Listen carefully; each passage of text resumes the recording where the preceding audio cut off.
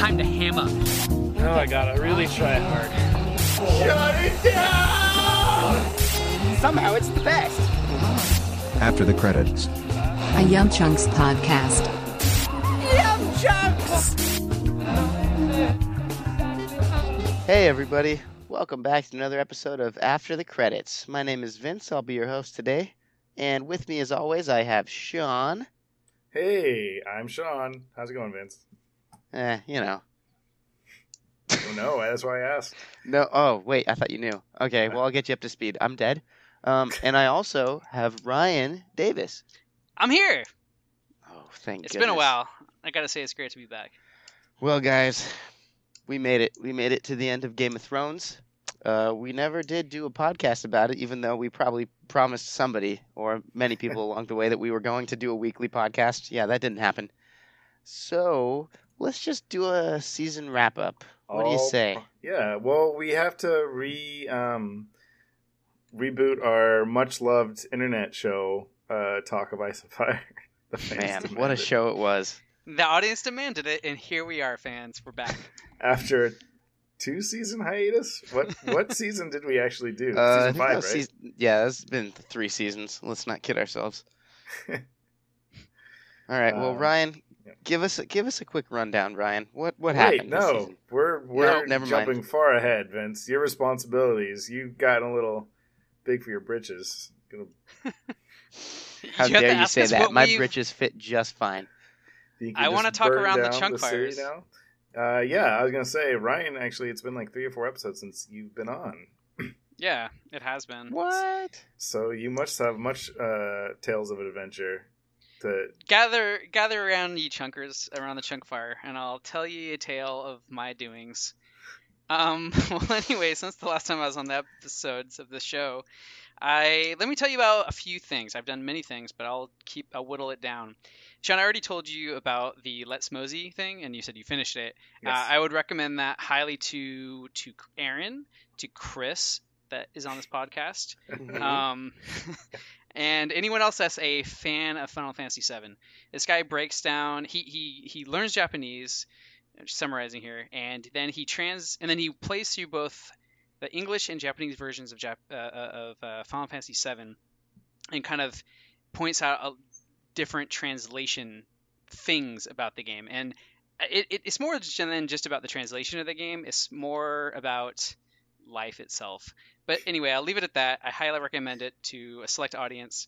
yeah, I mean, I would say it's anyone who has any interest in any sort of translation stuff. Like, obviously, Yeah. Final Fantasy VII is the context, but you could probably get a lot from it, even if you're just interested in just like minor cultural differences and how that's Yeah. conveyed through how things get translated and stuff. Or even just a general interest in language, I Yeah. think. He does a great job of just talking about language in general. I think there's a lot to get out of that podcast or YouTube series. yeah, it's really good. On Netflix, I Think You Should Leave is a great show. I think pretty much everyone I know has already seen this, but Yeah. if you haven't seen it, watch it immediately. Mhm. I mentioned it last episode of our Oh, you did? Oh, Pokemon sorry. Detective Pikachu. That's right. Well, I haven't listened to our own podcast yet, so I Uh, did watch the end game, but this isn't or any, listen to oh well. After we get around the Chunkfire stories, I want to go back to that. But continue. all right.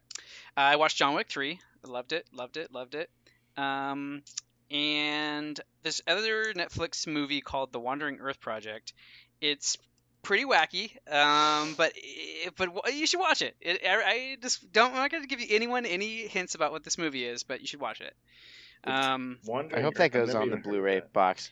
Just It's weird. Somehow pretty it's wacky. not getting like any. I don't know. Netflix has this weird thing where they don't advertise movies very well. I don't know. Anyway, check it out. And also, I don't know if you guys remember, but a while back, or maybe you watched it, but they did a show, Ash vs. Evil Dead show, Mhm. and I remember at the time when it was announced, I was like, do I really need more Evil Dead stuff? And so I kind of dismissed it, but it's on Netflix. I think like 3 seasons or something. And I watched it, and I realized I was wrong. I do need more. It's great. Wow. I love it. Okay. Yeah. So there you go. That's what I've been up to. Okay. Sean, how about you? Well, I mean, it hasn't been so long since we're cramming in some episodes this week We because are. our Detective Pikachu was just out, so I haven't had a ton of free time to do things. But I recently have been watching Star Trek Discovery, which is the new Star Trek show. I'm finally trying to catch up. I'm still only on season 1, but I don't know, Ryan. Did you ever watch that yet? I've only seen a few episodes from the first season, Okay. but I'm meaning Yeah. to watch it all. Yeah. I'm about halfway through season 1, and I mean, I'd be interested to hear what you think. I know the general. Well, I don't actually know if it's the general discourse, but the population of people that I guess associate with and I guess are prone to on social media and such do not like that show at all. It's supposed to be pretty bad. But I'm not disliking it. Like, I'm not hating it. I'm not hating it as much as I thought I would. So maybe that's good. Maybe their expectations were, set so low for me that it's making me, enjoy it more than I normally would have. But I'm liking it so far. Like, it's definitely, there's issues I have with it for sure. But So, Sean, the people who you talk to that don't like it, are they your other podcasting group?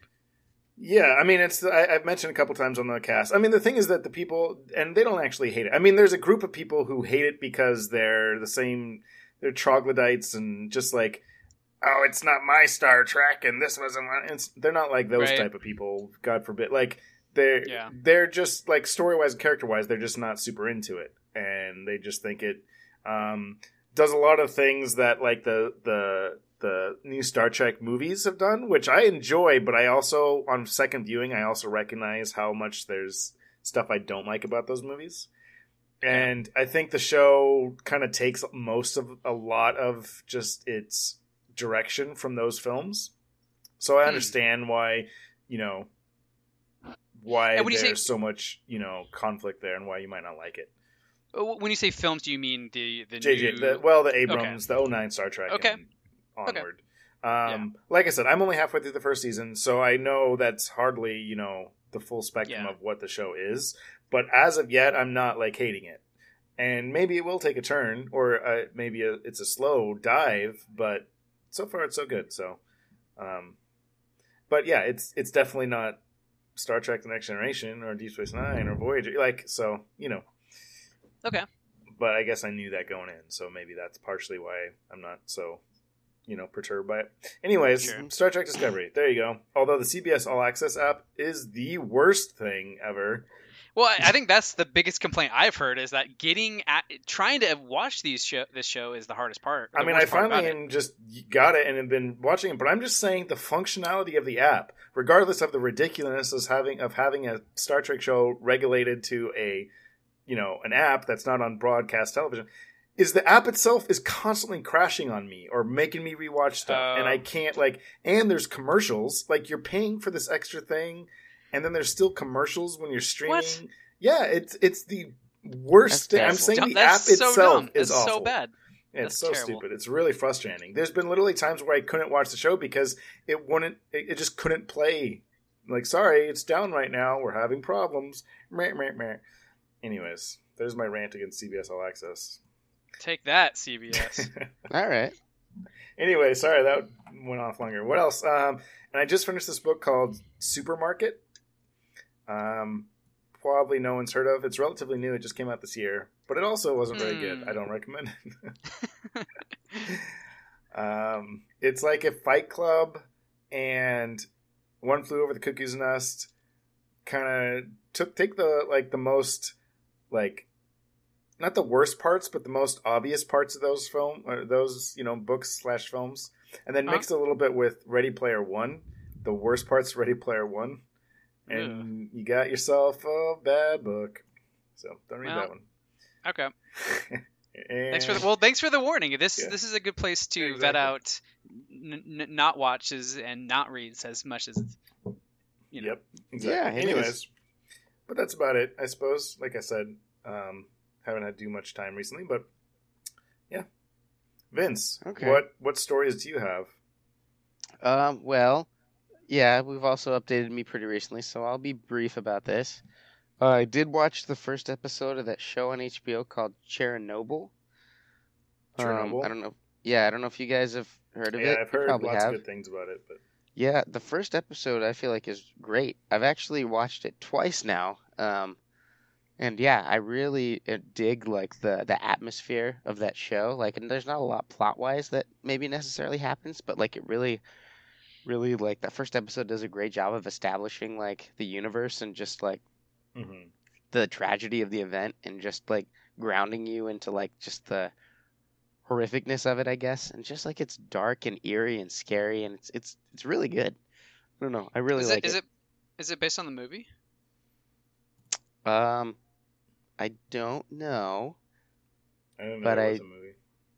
I think it's just based on, you know, the natural or the disaster itself, the accident, the like nuclear, you know, radiation, or like Yeah, the whatever. nuclear how- meltdown and Yeah, the meltdown that happened, and it made me actually want to research the like other meltdowns that have happened.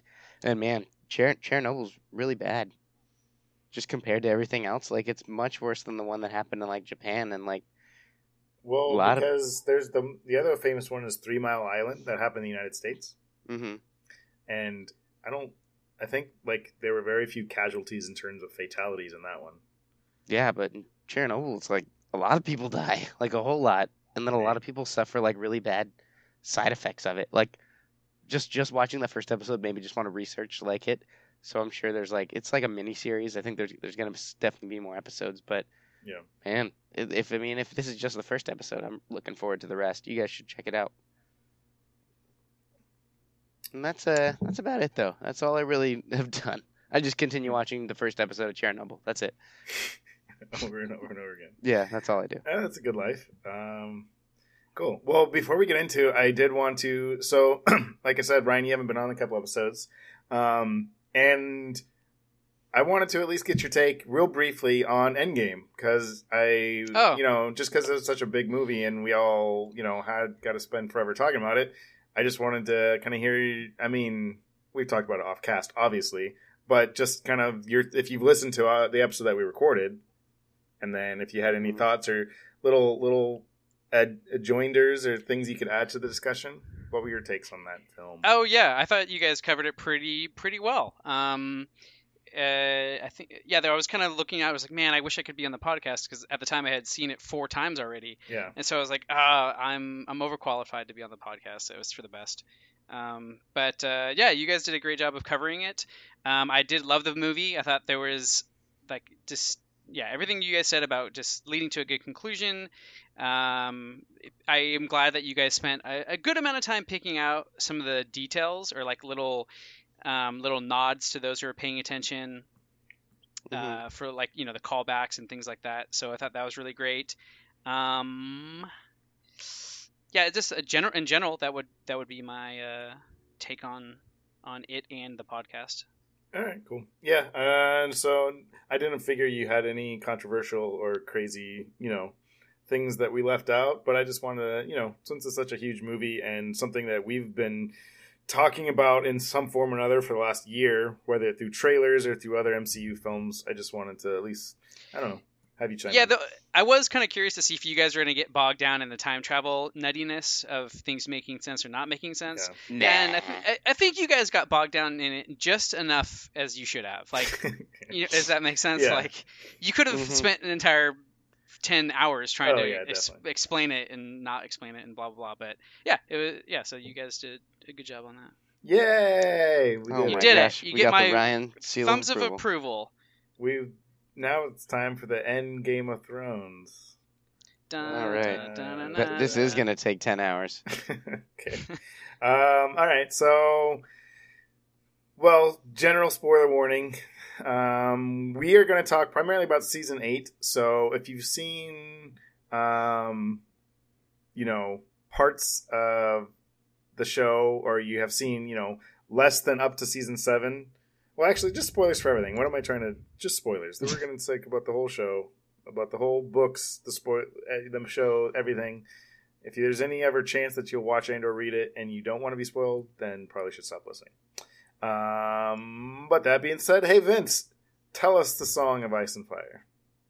Oh boy. All right. Well, like the whole thing or just this No, just season? season 8. Oh, thank God. Okay. All right. Well, season 8.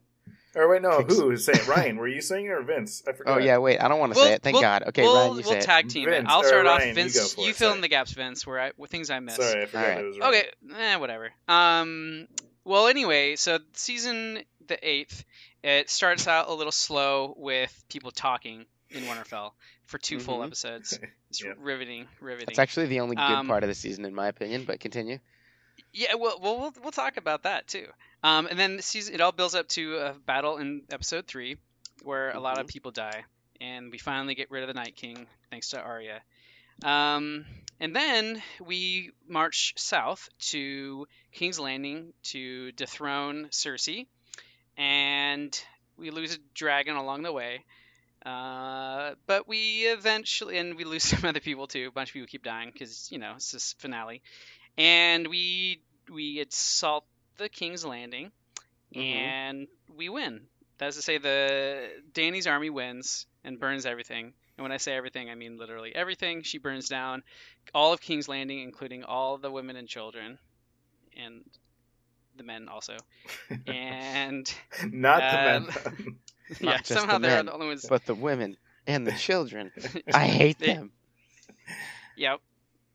And let's see, we get the the Clegane's battle, and that's satisfying. Anyway, everyone dies, and I guess ultimate spoiler, Dany is seen as a villainous character in the end. Jon has to kill her, and he is cast away back to the Wall. Arya heads west beyond Westeros. Sansa rules in Winterfell in her own little kingdom, and Bran the Broken becomes the new ruling member of the Six Kingdoms. And Tyrion takes over his hand, and all our fun characters join as part of the High Council, and we're all happy at the end. Ta-da! The end. Man, what a perfect Yep. summary. I literally have nothing to add except everything. But those are opinions, not summary, Vince. That's what we're going to talk about now. So, season 8. It's been, I feel like controversial is not the right word, but I guess it's been conflicted in terms of people's reaction to it. So I think this is going to be an interesting discussion and possibly a fun one because, Vince, I know your opinion, and you are very much, and I don't want to put words in your mouth, but very much of the opinion that you, I don't want to say hate, but you strongly dislike this season. I actually like the season quite a bit. And we'll get into that. Ryan, what about you? I think I'm somewhere in the middle. So I'm interested to see what things we agree on and disagree on. Because I guess you're going to disagree with everything from Vince, but I'll agree with 50% of each of you. And that's the lesson of the Game of Thrones. Yep. We all learned something. Yeah, okay, so let me at least kind of state kind of my, I guess, one or two things that I kind of feel approaching this. I think one thing is that I think the word, bad or awful is kind of thrown around too loosely, because I agree that the season is not my favorite season or even the best season of Game of Thrones. I'll be under no illusions of that. And that there are things I was disappointed with for sure.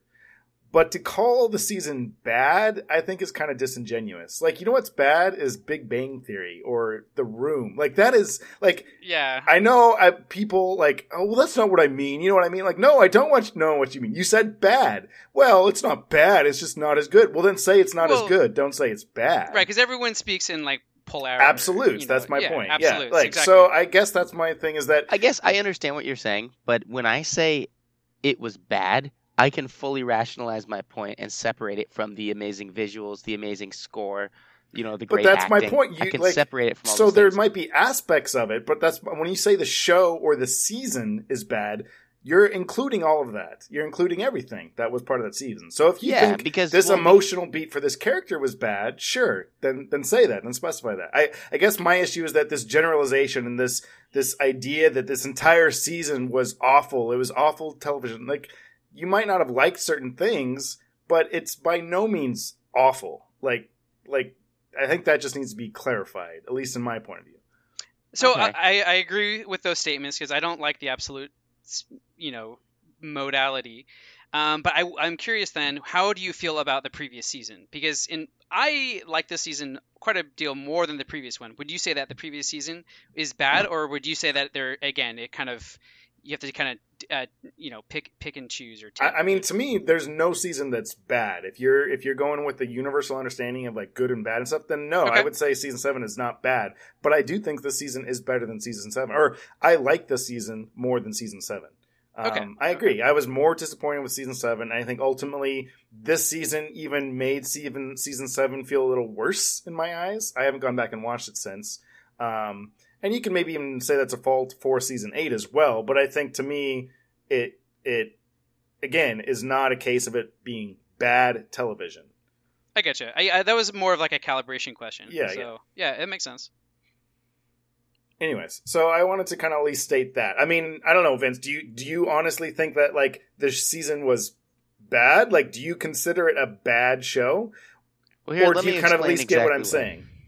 Like, Game of Thrones is the successful show that it is because it's not just an incredible show visually. It doesn't just have a great score. It doesn't just have fantastic actors and acting. It had an extremely compelling story. The writing in it was top notch, but it also, was based off of an incredibly successful and well-written source material that is A Song of Ice and Fire. Once it had to rely entirely on D&D, Dave and Dan, to actually start writing, what was going to happen to these characters once it, surpassed the books, that's where I think things went off the rails. That's where, and I will say that the reason this show was great, because I love all the other, the way I love the visuals, the score. I mean, I'm a huge score guy when it comes to this. So yeah, that was top notch. But the thing that keeps me coming back to the show is the story. And the story was extremely rushed and just poorly executed for its characters. And characters made nonsensical decision making. Armies appeared and then were destroyed, and then somehow their entire forces reappeared. Dragons were vulnerable and then invincible from episode to episode. The universe lost all of its weight in terms of realism in this last season. I would say that even the season before it certainly had some glimpses of that, but this season was all like, this is not grounded in the reality that like it had been building, at least from seasons 1 through 6. Yeah, I mean, I understand. I hear that's a common complaint. A couple things. One, a lot of people like. I mean, I agree that I don't know if it went off the rails, but I do think like the quality in the writing and some of the character, the authenticity of some of the character relationships, maybe kind of was not as good from seasons 6, 7, 8, at least 7 and 8 for sure. But the thing, I guess, also, like, I've read, also, this is, I think, is worth noting, I've read all the books. Ryan, you've read all the books, right? Yep. And Vince, you've read some of the books or all the books? I don't remember. I've read all the books. Okay, so just everyone listening, we're coming at this from perspectives of people who've read the books. In any case, like, I love the books, obviously, and just to flaunt my hipster card, like, I was reading the books way before the shows were ever even a dream of becoming shows, right? Like, so, sure, I love the books, but let's not, like, kid ourselves. The books had some major flaws. I mean, books 4 and 5 were pretty awful. Like, in terms of just, like, compelling stories, they were pretty bad. And I remember even when talking about with my friends, most people didn't even really like book 2 that much. Really, it's book 1 and 3 that everyone thinks of when they say that books are so good. So, like, Yeah. I mean, I get that, yeah, you're right. It is no longer a blueprint that the writers of the show could go off of, but the books were never, like, some, like, glorious perfection of, like, narrative design. They had flaws even before the show started. So, I guess I guess the idea that like, oh, it's the writers of the show, they're not having to turn to George R. R. Martin. Like, he's just one man. I hate to think that he's like the end all be all of storytelling. He's pretty flawed, and a lot of the stuff he writes is not always perfection.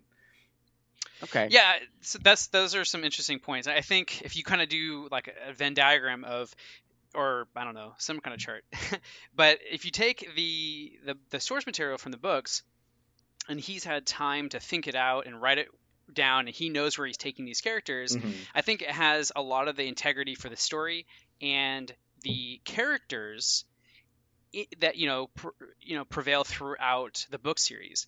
And the shows take that strong structure and strong narrative and strong characters and kind of are able to smooth over some of those gaps that you pointed out in the storytelling, Sean, where in books 2 and 4 or whatever, where it's not quite as interesting or the stories themselves are kind of lackluster, they're able to kind of smooth those things out because they have this advantage of kind of like, I don't want to say hindsight, but they're able to kind of see those flaws in the story, make them better, but still gain all that integrity, bake them into the show because they know that ultimately this is going somewhere for these characters and stories. So when we get to, we'll say half of season 6, I don't know, kind of split the difference on that one, and then 7 and 8, we lose, as Vince indicated or has said, we lose the strong narrative we had going in from George R. R. Martin, and I think we still gain the great cinematic adventure, the music that Vince,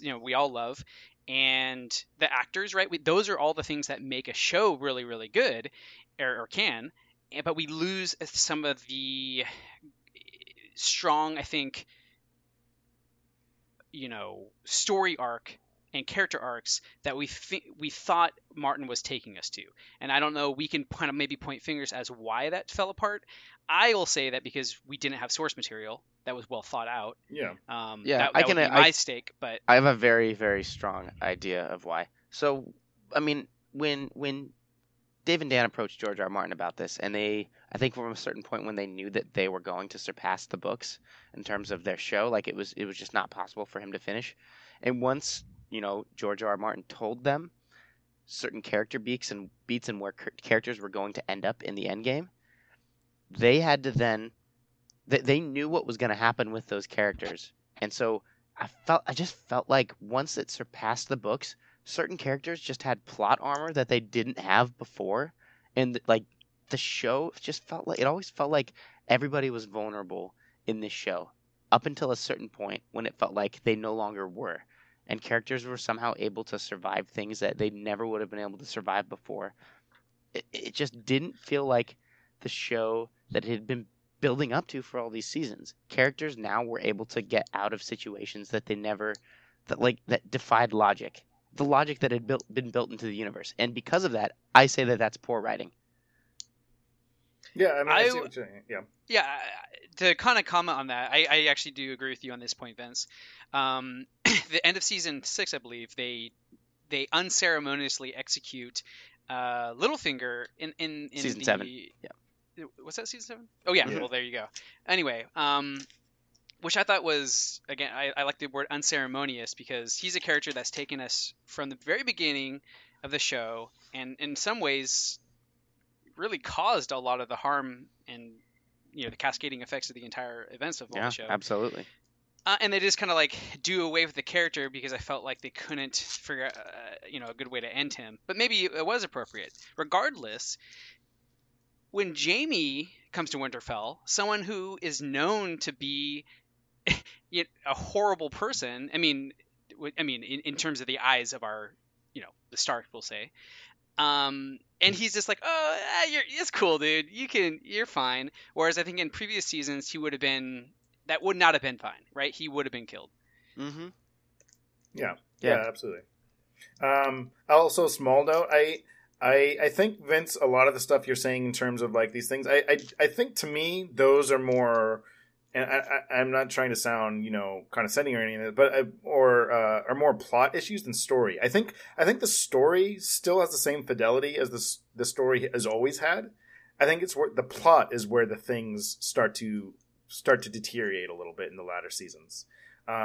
By which I mean, I think the story is, if you kind of think of the story as just like the broad overarching, what is this about? What are these journeys these characters are on? I think those are still strong. And I think that's why, to me, it still works for me, because to me, the story doesn't suffer. But the plot, I agree, the plot, the details, the specific beats of what happens, that's when things, like, you're right, it loses the sense of kind of groundedness that I think we had all grown accustomed to, and what kind of the show felt like it was special with. Yeah. I mean, I've said this from the beginning. I didn't think it was possible that, like, the White Walkers being the ultimate threat could possibly lead to a satisfying conclusion just with what we've had so far, because the villains that have been in Game of Thrones, like, a lot of them have been really fantastic, great villains that, like, man, you really wanted to hate them, and, like, they did such horrible, evil things, like, out of malice. And the Night King is just this, like, silent, omnipresent force of nature that just, sure, you can tell that it's a threat, but you never really felt like an emotional, like you never really felt like, God, I despise this character, because it wasn't a character. Having like and I know the Night King turned out to not be the main villain, but when you hype it up for 7 seasons, that the Night King certainly is the main villain and the greatest threat that this universe has ever faced, and then it turns out that that's not, like, the actual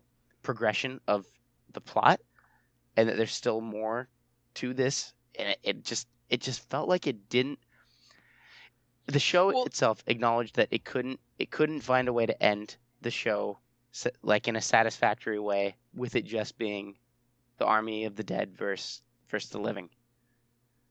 So, okay, so this kind of gets into an interesting topic, because, well, one, for me, I had no issue with that, because to me, the Night King was never the ultimate, and I never wanted him to be. To me, he never was. And I'm not saying you're wrong to think that, but I think it brings into an interesting point, and I think this is what you kind of tapped on earlier, either Ryan or Vince, and that is expectations, right? And what our expectations are going in.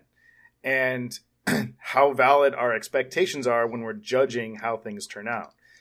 Okay. And it's just kind of an interesting take, because, and again, I'm not saying you're wrong or anything, or that those are valid kind of or invalid expectations, but, like, to me, he was never a character that I wanted. Like, he was an existential threat, and that's what he represented. And to me, it was just a manifestation of that in a singular person. It was never about some ultimate evil that the forces of good had to overcome. I mean, that's Lord of the Rings. If that's what that was gonna, and Game of Thrones from the very onset has made it clear that this is not a typical fantasy where the forces of man will come together to fight evil. Like, that's not what I was expecting from the show. It's not what I wanted from this show or from this story.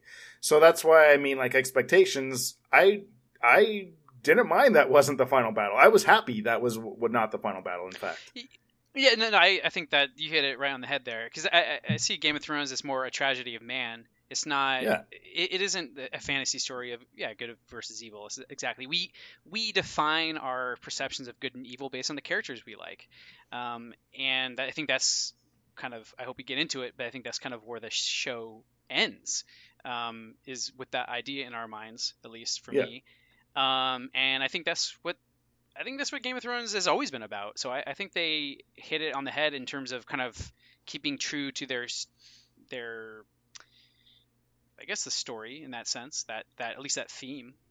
Yeah, I mean, I do want to get into more of that, but just while we're still talking about kind of the Night King, I also do think, though, that, and this is another question, like, for all you issues you may have with season 8, how much of that, like, are you willing to put all on season 8 or on previous seasons? Because, I mean, they didn't really introduce the Night King till, what was it, season 4? 3 or 4? Season 4. Yeah, season 4 is right? when you first see him. Yeah. So, I mean, you can't claim, like, well, they already started making mistakes back in season 4 because they should have never built him up as a singular like, you know what I mean? Do you get what I'm saying?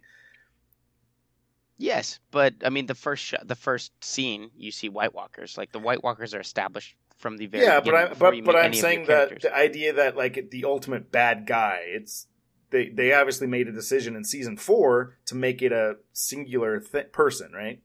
Oh yeah, which and, is stupid. And if they knew at that point that he wasn't going to be the ultimate bad guy, was it a mistake in season 4 to make him a bad? Do you kind of get what I'm saying? Like, I guess what I'm saying is that some of the faults of season 8, I think ultimately kind of are kind of stretched out back into previous seasons. Sure. Of course, yeah. And that doesn't excuse it. I'm not saying that's like justifies it, but I do think that like I don't think all of the flaws of the show rest on like these 6 episodes. Yeah, right. But I mean, I see what you're saying. It's like we blame the payoff. It's like yeah, exactly. I don't know. We blame like, the payoff for an expectation that they kind of either wrote themselves into a corner way earlier, or wrote themselves in a corner because they didn't know how it was going to end based on what they had from Martin at the time, or I don't know, whatever circumstances. Right. You know. It's like if someone, if your kicker misses the game-winning field goal, you're gonna look at that as like, oh, we would have won if you had made that field goal. Like, yeah, but if you had scored 3 more touchdowns or didn't have 2 interceptions, then you wouldn't be in this position. Right. Yeah. Exactly. Well, that's why I think that the first, 3, maybe I would say the first 4 seasons are absolutely the most compelling part of the show. Like everything after season 4, once you start getting to these other external threats, because once you have season 5, you get Hardhome, and then season 6, you get, all the stuff with the Three-Eyed Raven and Bran, and like once you start having these other things outside of just like the political, like the wars that go on between men and like the humanity of the series, it starts getting past that. I feel like the series, goes downhill. It's not as compelling. It's not as like the storyline isn't as realistic. It's just everything. Like I get that like there's magic in this universe. I just feel like at least for those few seasons, it was still grounded in like a really good sense of like realism, and like I understood like how things were working, and I never thought that like just with how the universe was established that it could have a satisfying ending. So my expectations weren't high for like how I thought it would finish.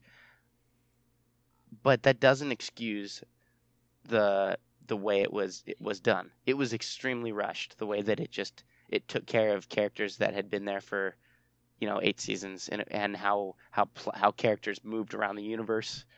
And I mean, that one I go back and forth on a lot, like because I do like I think I had more of an issue with it in season 7, and now I think it's more of just kind of like yeah, I get it. What are they like in season 1 when it's grounded? It takes them 2 episodes to walk down to King's Landing. Okay, cool. Season 1, we're getting to know the characters in this world stuff. I don't want 2 episodes in season 8 them traveling on a boat. No, I would 100% agree with that. However, I think they need to still make us suspend a disbelief, right? Like, they don't need to show me that character, but you can't have them teleport either. Like, well, I get, yeah, that's why I'm saying season 7. I think I had more issues because I think in season 7 is more egregious the time span, but I don't think in season 8 there was any indicator that it was like the next day they were there. No, like, and I think the way they filmed it, it made it seem like it was short, but weeks could have gone by the time they got to Dragonstone. Right, yeah. Like there was never a moment in season 8, I don't think, where I was like, "Oh, that's convenient. They just arrived." No, I felt like no. They show us there's a cut, and an indeterminate time passes, and it shows them again. Okay, great. Whereas in season 7, Gendry runs for like 2 hours, and he's back south in Winterfell or wherever, Castle Black. 500 miles away. Yeah, I mean, those are the issues. I agree that's where it undermines it more for me, and that's where I'm kind of going at. Like, to me, season 8 wasn't as disappointing in that regard. To me, there was less of that in season 8 than I think people are kind of like pointing fingers at it for. Yeah, I agree with that. What else? Well, okay, so this is kind of interesting. And this is a very hypothetical, impossible question to answer, but everyone's disappointed or going to be disappointed with it. I mean, I'm not, but the haters out there and people who just were like, and you said, Vince, yourself, I knew I was going to be disappointed with the ending, like, or the ending wasn't going to be satisfying to me back in season 4 or whenever you like. No, I said what would have been satisfying. Like, how would you have wanted it to end? And I'm not, I'm not saying this, as any right or wrong thing. I'm generally curious if you had any just general thoughts. Obviously, you don't have to get into specific details, but like for everyone who's so unsatisfied with how things ended or this season, what did they want? would Sure. they? And if it's just character stuff, we'll get into that. But is it an actual difference in how it ended? And that's what I'm curious about. Major parts to characters and how they ended. Yes. How like the Bells episode was executed. Yes. How the Long Night was executed. Yes. So I mean, like pivotal moments in the series where major characters die, and where characters have their major turn, as a person to where they turn from good to mass murderer. Yeah. Okay. Yes, So that's why. Sorry. Let me clarify. So assuming those character turns were more motivated or whatever, I'm just saying specifically, like, would you have been happy if Varys lived?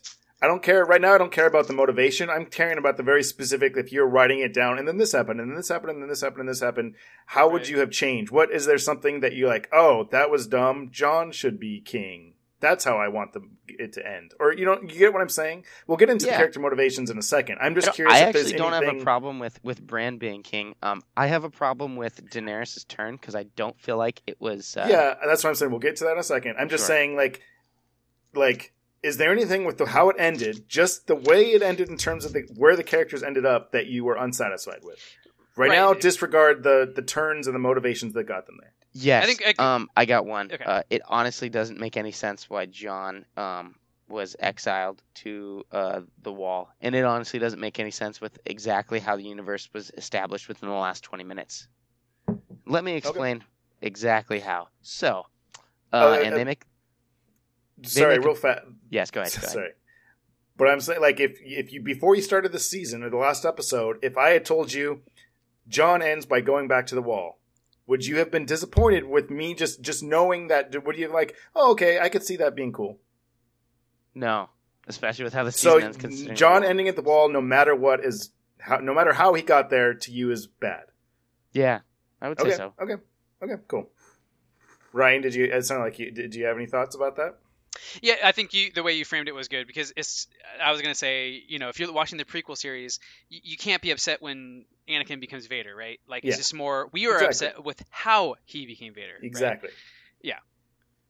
Yeah. Okay, cool. That's interesting, because I do think there's a difference too between people being upset for what happened, like they didn't like what happened. And to me, that is less of a critique of it, and it's just more personal preference. Like, I didn't want the Red Wedding to happen. No one wanted that to happen. But I can't say it was bad. It wasn't a bad story. Extremely well executed. But that's the thing, is that stuck with me emotionally. Nothing like Dany's burning down of King's Landing. Yeah, and that's what we'll get into now. But I just wanted to separate those two. Like, to me, Jon ending the Wall, I liked Jon ending the Wall.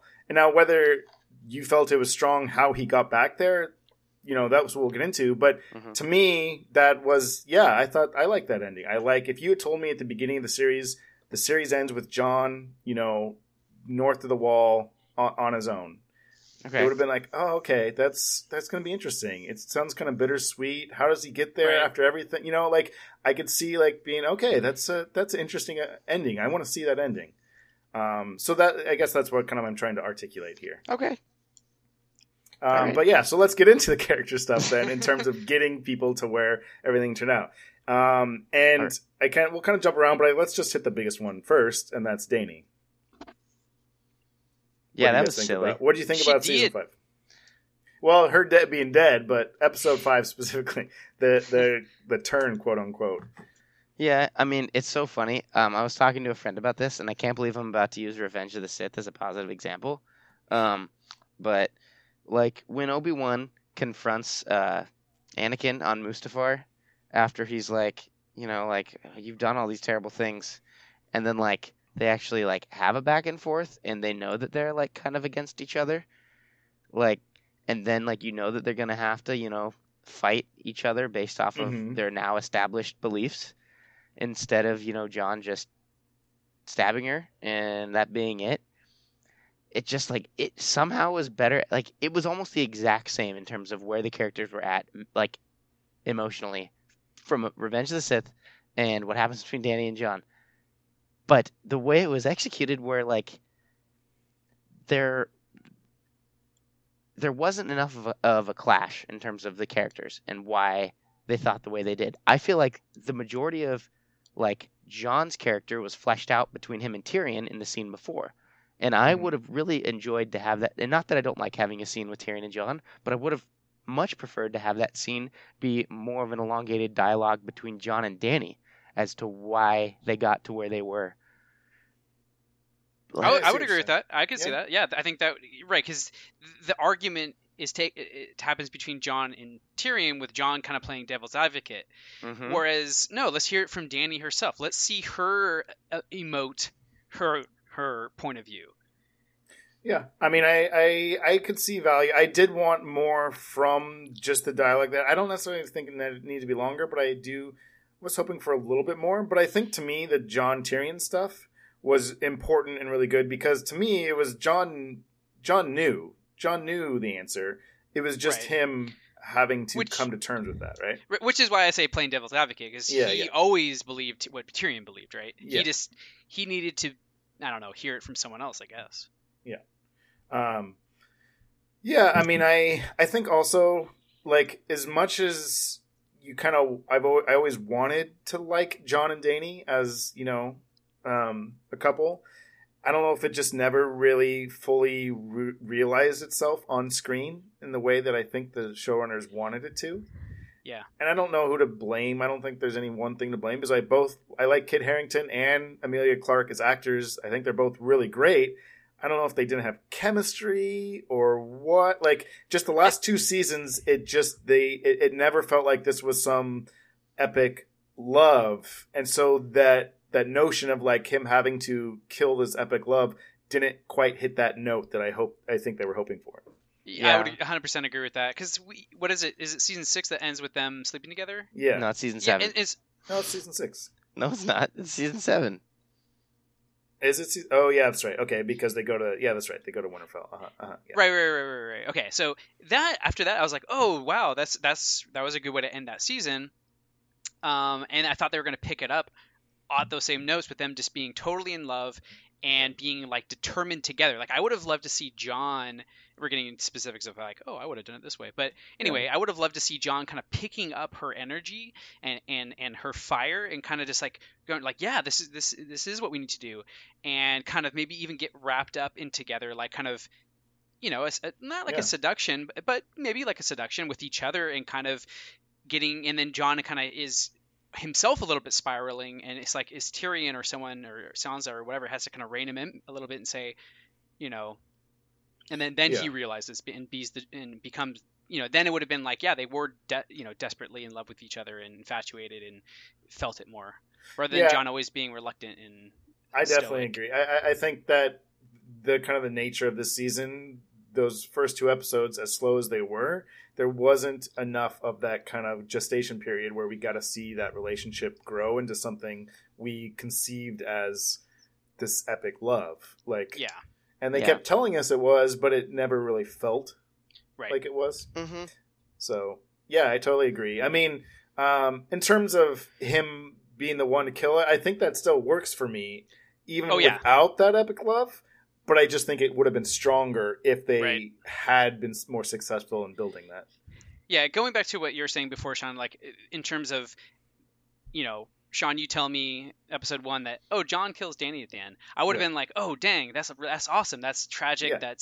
That seems like the most appropriate thing. The whole series is called A Song of Ice and Fire, but it's not a triumphant love song. It's a sad ballad. It's it is a tragedy. I mean, I kind of framed this whole series as a tragedy in a lot of ways. And in a lot of ways, I think, to me, I break it down by character almost. But yeah. Uh-huh. Well, yeah. That's fair.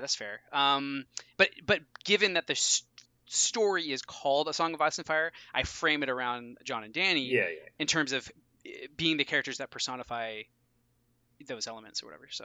Mm-hmm. Okay. So here's how I would make the bells better. Okay, so the bells. So that's what so we're just talking about kind of Jon killing Dany, but like episode 5 specifically. So I know this was most people, from people I talked to, hated this episode, and I'm guessing it's just because of the Dany's turn. And to me, this was my second favorite episode. My favorite episode was actually, I'd be curious to get how you guys rank the episodes this season. But my favorite episode was the last episode. then the 5th episode, then I think the first episode maybe, then Battle of Winterfell, and then episode 4, then episode 2. I don't know. Episode 2 is my favorite, which is really funny. Yeah, I mean, the two's thing is, I absolutely love my episode 2 in terms of what's going on, but I wish they just put it all in episode 1. It was 2 episodes are kind of the same thing. Yeah. Exactly. They were mushed together in my head. I really don't know what happens in either one of them. Yeah. In any case, so episode 5, The Bells. Yeah. So I'm guessing, Vince, how did you feel about Dany's turn?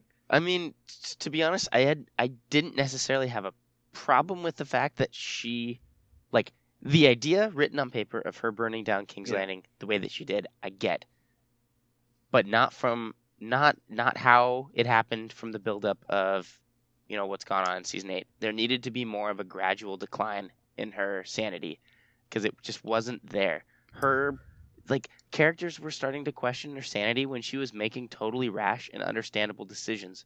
Her burning the Tarleys when she gave them every chance to just, bend the knee and, not have to burn, when she was just like, look, you guys can just, do this instead.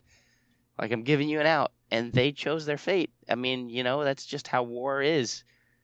I just feel like characters, from all sides, including her council, which includes Varys and Tyrion and Jon, and, people said that she was declining mentally, but we never saw that decline. And so, they might have been oh, we knew, this was gonna happen, and oh man, oh shucks, it did. But we as the audience never saw that.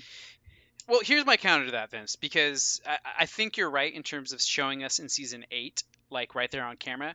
I think what they should have done, this would have been kind of cheating, is that Tyrion recalls the events of the past X number of years, Dany's conquest or campaign, if you will, and he recalls her just completely massacring "quote unquote" evil men as she made her way across Essos, right? Mm-hmm. I think that what they could have done, again, cheating, is before this episode, in the recap thing, show her doing all those things and remind us all, hey, Dany is actually kind of a terrible person. They did an interesting thing in that preview episode. Is they did something that they've never done in a recap. Is they played audio. Do you remember that? And it was just zooming in on her face, and they were playing audio of all these audio clips of her doing those things. So they almost kind of did what you're saying, but not quite. But I did note it. I did think okay. I don't think they've ever done that before in a recap. But like you said, it probably wasn't enough. Although, again, right. I don't know if you could rest character stuff on recap episodes or not. Or well, no, that's why I said it would be it would be a bad idea overall. Yeah. I don't actually advocate for it, but I think maybe if they had shown us, I don't know, given us some reminder, or I think, Vince, you're also correct in that in just season 8, maybe kind of cheat a little bit and show more of a steeper decline. Because I think that's one of the whole points of this final thing is Tyrion's chat is that, look, she's always kind of been this way. It just so happened that we were on her side. Whatever the winners write history or whatever, how it goes. And it just so happened that now she came to Westeros and she's killing our people, quote unquote, our people as in, the Westerosians. And we're kind of like, wait a minute, don't do that. I think I am not saying that her burning down an entire city is the same as her killing, she mostly just killed the leaders of the previous conquest, so it's not quite the same thing, but it kind of is. Yeah. So, I mean, there's one or two things that I think small things that I think could have helped this. One, I think they should have killed Rhaegal in that episode while they were assaulting King's Landing. Or Rhaegon, sorry. Rhaegon. I don't think they needed to kill Rhaegon in the previous episode. His name of the dragon's name is Rhaegal, yeah. It is Rhaegal, okay. Mm-hmm. I think they could have killed him while she and Drogon are assaulting the King's Landing, and if he dies, right, there was nothing gained from killing Rhaegal in the previous episode because they killed Missandei in the previous episode, which supposedly motivated her to anger. Exactly. Enough, right? Also, so the fact that they established that a dragon was vulnerable to like just a couple of scorpions on Euron's boats.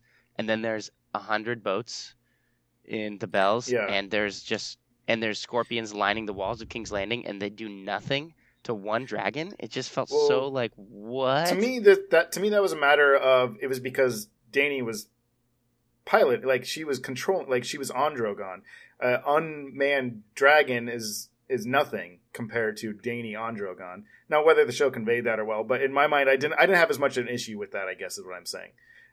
Dany on a dragon is essentially a super weapon, and a dragon alone is powerful, but it's not nearly the same thing as a dragon rider.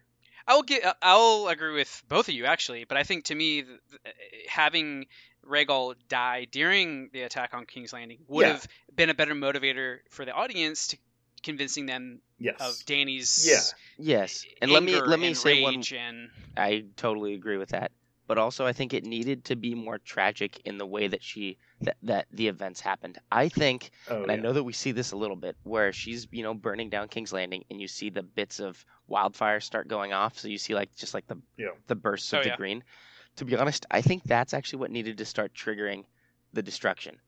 And here's one thing why I think that Dany should have been doing more circumstantial kind of at first. Yes, doing what she was doing, burning down, taking down the soldiers, which completely justified. They're soldiers, they're trying to kill, her side. And then she accidentally ignites the wildfire that starts burning down the whole city. Because one, it would show that, she was doing her best to stay true to her values and not destroy the city and not, waste civilian lives. But the mistakes of her father, who was the one who put stashes of wildfire everywhere, still, haunt her and still, dictate what society thinks of her. And so it's the mistakes of the Targaryens of the past that end up burning down the city. And I still would have been okay with Jon, not quite understanding what happens and him ending up thinking that Dany did exactly what did happen. And he goes to kill her anyway. Well, I mean, no. I think I would have been fine with that. I think that's an interesting idea. I think to me, if that happened, I think the more interesting thing would be her just owning it, even though it maybe not started her fault, but then just owning it and not being repentant about it. I think then you could still have I think, I'm just saying, if you went that way, it's an interesting thought. Well, but Vince wants to rewrite it. I mean, that's what he's advocating, is that Jon kills her out of ignorance, which I think makes that's what I'm saying. I don't think that's worse story. Yeah, is that characters acting out of ignorance, especially when it's the climactic thing of the entire series, not a strong ending. Yeah, unless you're Anakin Skywalker, which we all know worked out well for him. Them banishing Jon Beyond the Wall did not make any sense logistically with how they established the rules of the end of the universe as well. Maybe. Well, I want to, before we move on, because I kind of still have a lot to say about Dany. Because, I completely understand what you're saying, but to me, the reason I like that episode so much, and why that turn, we call it a turn, I don't know, is because it was, to me, that was the exclamation mark at the end of the sentence of what Game of Thrones has been about. And to me, everyone's called, she went mad. She became the Mad Queen. And I think it's subtle, but she didn't become that. She was never mad. Dany did not go insane at the end of the show. That's not what happened. That's not what the show is about. She was who she always was. And you definitely hit this a lot already, Ryan, and Tyrion was saying. But I think that is an important distinction to make. This idea that she snapped and went crazy. If people think that's what happened, I think it's misinterpreting the events of what happened. So to me, that's why it works so well, is because the entire series was building this. Who cares about season 8 if the last 4 episodes weren't convincing that she was going crazy? No, she wasn't going crazy. We've spent 8 years seeing her become this person who thinks that she is destined to be the person in charge of everyone. Anyone with that mindset, I like Dany, don't get me wrong. I liked it when she burned the slavers, and you like it when she's doing all this stuff. But that's what the enemy of the show is. Not Dany, it's not Cersei, it's the Night King. It's this idea that power is somehow, is a right of certain people to rule other people. And so when Dany did that, when Dany burned King's Landing, that was the show finally saying, look, this is what we've been saying this whole time. Do you get it? Do you get it? And if anything, it was maybe a little too obvious, but apparently it wasn't, because people are still like, oh, she went crazy. Like, in my mind, no, she didn't go crazy. That's who she always was. Yeah, actually, I was talking about this with a friend and saying which characters actually grew or changed or were dynamic in the show. And I don't necessarily count Dany amongst them. I mean, she might be kind of a round character in that she has shown humor and love and rage, and she has lots of sides to her. But I think, she has always kind of had this in the back of their head that she was destined to rule. And I think it would be fun to kind of go through each character and see what you guys thought about each of them. But I would count Sansa amongst the few that are truly like dynamic characters that have grown. Oh yeah, for sure. I think definitely the one that stands out the most to me.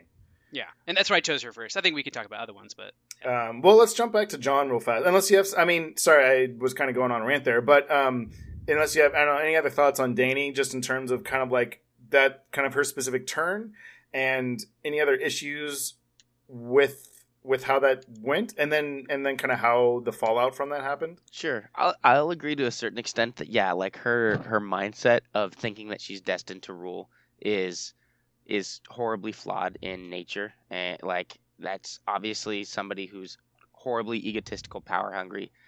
I get that, but her, at least in terms of like the actions that she took, every action that she took where she would harm another person, there was always a rational reason behind it. Like, let's say when she murdered all the masters of Yunkai, it was to liberate the slaves. Burning down, and killing hundreds of thousands of innocent men, women, and children, it was the only time that she had done something, an act of such violence that had no real justification. And I will disagree with you with saying that it wasn't just that it was somehow like it. For me, it was a very swift turn, and it only occurred once the bells started ringing, and which I think again is exactly why the episode is called The Bells, because obviously she had that moment to where once the bells were ringing, the army surrendered. She had then had a choice to not make that action, but then you see her character just emotionally start to just decline rapidly in that one scene, and then she just decides to go about it anyway. So it was her mentally just completely. Yeah, I'm saying I'm not saying there wasn't a progression. I'm just saying it wasn't her going insane, or it wasn't you could even say she snapped. Yeah, I get that in terms of that, something like just kind of pushed a little bit further than she had been before.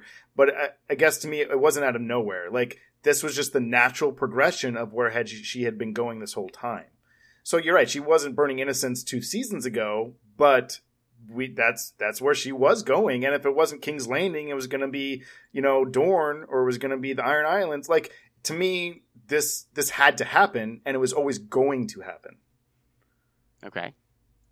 I mean, I'm not saying that that's the right answer, that's the right thing, and if you disagree, that's fine. But I guess that's why I'm saying in my mind why, to me, that episode worked, and why that moment worked.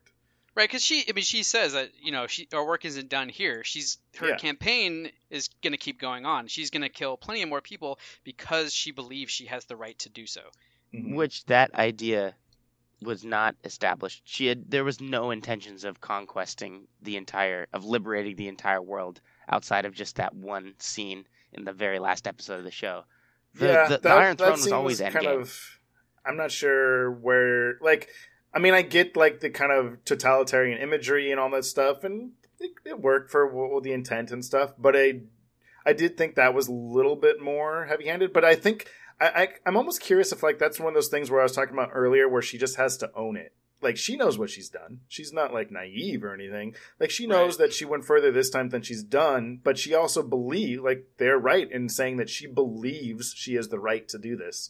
So at that point, if you really believe that, you own it, right? And so you then go further than you've been before.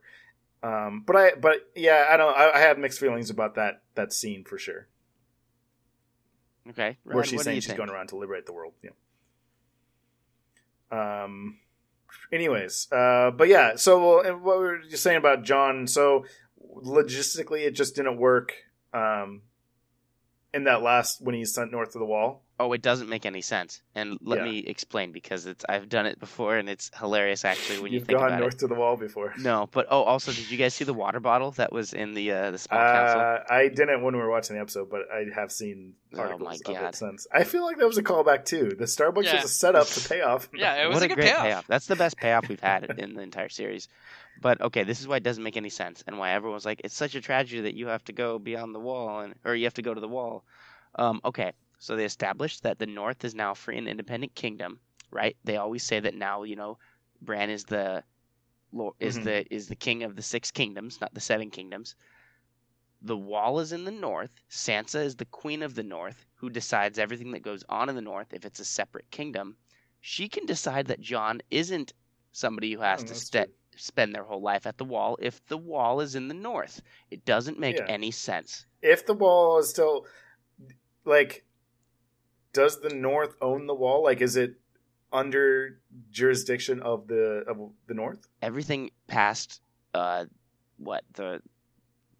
don't know, the twins is like, I don't know exactly what's considered the North, but once you get it's certainly beyond Winterfell, so it's in the North. It's the Well, North. That's not exactly how a Night's Watch deserter gets executed by the Warden of the North. They kind of run it, but that all, like, I think they're still sending people. All 6 kingdoms are still going to send people to the wall, right? Which also, Yes. why? Yes. What? There's a big hole. Are they gonna fix it? I don't They're gonna fix understand. the hole. What do you mean Someone's they're gonna build fix the that- hole? put- Obviously. patch that hole up. How? The wall was constructed by magic. Who's gonna build it? Don't worry about that. Don't We'll worry get about the that. White Walkers to pay for it. Not to then. mention, Tyrion says there's always going to be a need or a place for bastards and outcasts. That's the point of the wall. Yeah. There you go. Done. I mean, I see what you're saying, Vince. You're right. In terms of maybe the logistics of the show, I don't have an issue with it, though, because I think, to me, it works pretty much on Thematically? every other level. Yeah. Also, I would argue, I mean, I don't know, it doesn't matter too much, like you said, but I would argue that part of the stipulation, that whatever treaties they signed, was that Jon is an outcast and he's not allowed to return. Sansa can sign that. Sovereign nations have treaties. And a international enemy of the state is, if this, like, we waged war, America waged war on many countries that gave amnesty or whatever to terrorists, But right? I don't understand. Why is Jon now an international enemy? Because he killed the queen. What do you mean? Well, he killed the queen who killed hundreds of thousands of people. Why is Jaime Lannister? Why wasn't he considered an international? Whatever. That's the enemy? treaty they signed with Wormtongue. Okay. Wormtongue. Grey Worm. Sorry, Grey Worm. Sorry. Also, Grey Worm is the dumbest character now, and I hate his face. Yeah, I'm not like super happy with how that character turned out. Like, God, he should have died. He should have died against the army of the dead. It just made so much more sense, and he didn't. And well, I mean, I get, I like, that's where kind of like the few little of those kind of supposedly motivational beats in episode 5, I felt like just slight tweaks might have played better. And I get that it was mainly because of Missandei that he became just like that, who he was in the end. But I don't know. It just, because then it's just Missandei motivating both Dany and what do you Grey guys? What do you guys think about this? What if instead of season 5 ending with Dany turning around and walking away, it ends with her going like, "Oh no, you didn't," and then she attacks right there. and then it cuts, and then the next episode just Exactly. opens with, that would be exciting. That would be freaking sweet. Just like Jon and Davos are like, "Oh God, what? Just get this church start." I would freaking love that. That would be cool. like the best cliffhanger ever. And then that would also motivate the rage. And then she loses Rhaegal after the battle starts. Like, yeah, and she loses him because of her anger that she just went in without thinking about. Yeah, I mean, I think that was probably, I agree, in terms of the character motivation, authenticity, logistics. Like, to me, the plot holes are not as big an issue as character holes. I don't know what they're called. I'm just going to call them character holes. Explain to me. That was one of the bigger what the heck? ones. Oh, please explain in a nice 10-paragraph essay, double space, the build-up and the payoff that was the Golden Company. Yeah, I almost felt like that was almost like Like a joke. Yeah. kind of like poor Harry Strickland. Like, it's kind of, like I kind of felt bad for that guy. Yeah. Well, not Also, really, because like, what a jerk. What but what was Cersei's? What was she doing this season? Cersei did Yeah. nothing. Yeah, I mean that was almost like a weird thing. I almost felt like they only had Lena Headey for like or Headley, I don't know, Lena Headey. Headey for like 3 days of shooting. I'm like, You know, kinda she was like, only in the show for like 20 minutes. yeah, like, in and terms it's for just her season 8. standing looking out from the Red Keep for And like she yeah, probably got paid 15 $1 of those million minutes. an episode. God, that's the sweetest gig. Oh, also, like, okay, so when Jaime and Cersei were hugging in the bells, and it looked like the entire thing collapsed down there, and then when Yeah. Tyrion gets down there, there's only like a couple rocks on him. I don't She know, got maybe bonked on the head. they just got head bonked. I feel like one of them. I actually was expecting one of them to be alive. I don't know why, but I almost kind of was like as Tyrion's kind of lifting and he's staring at, and then you see like Cersei like start coughing or something. which Yeah, I actually- was kind of. I would have cringed so hard. Yeah, I would've. I'm was happy I that was didn't happen, nervous but- that was yeah. going to happen, but I should give more credit to the show writers. Yeah. I don't know. Yeah. man.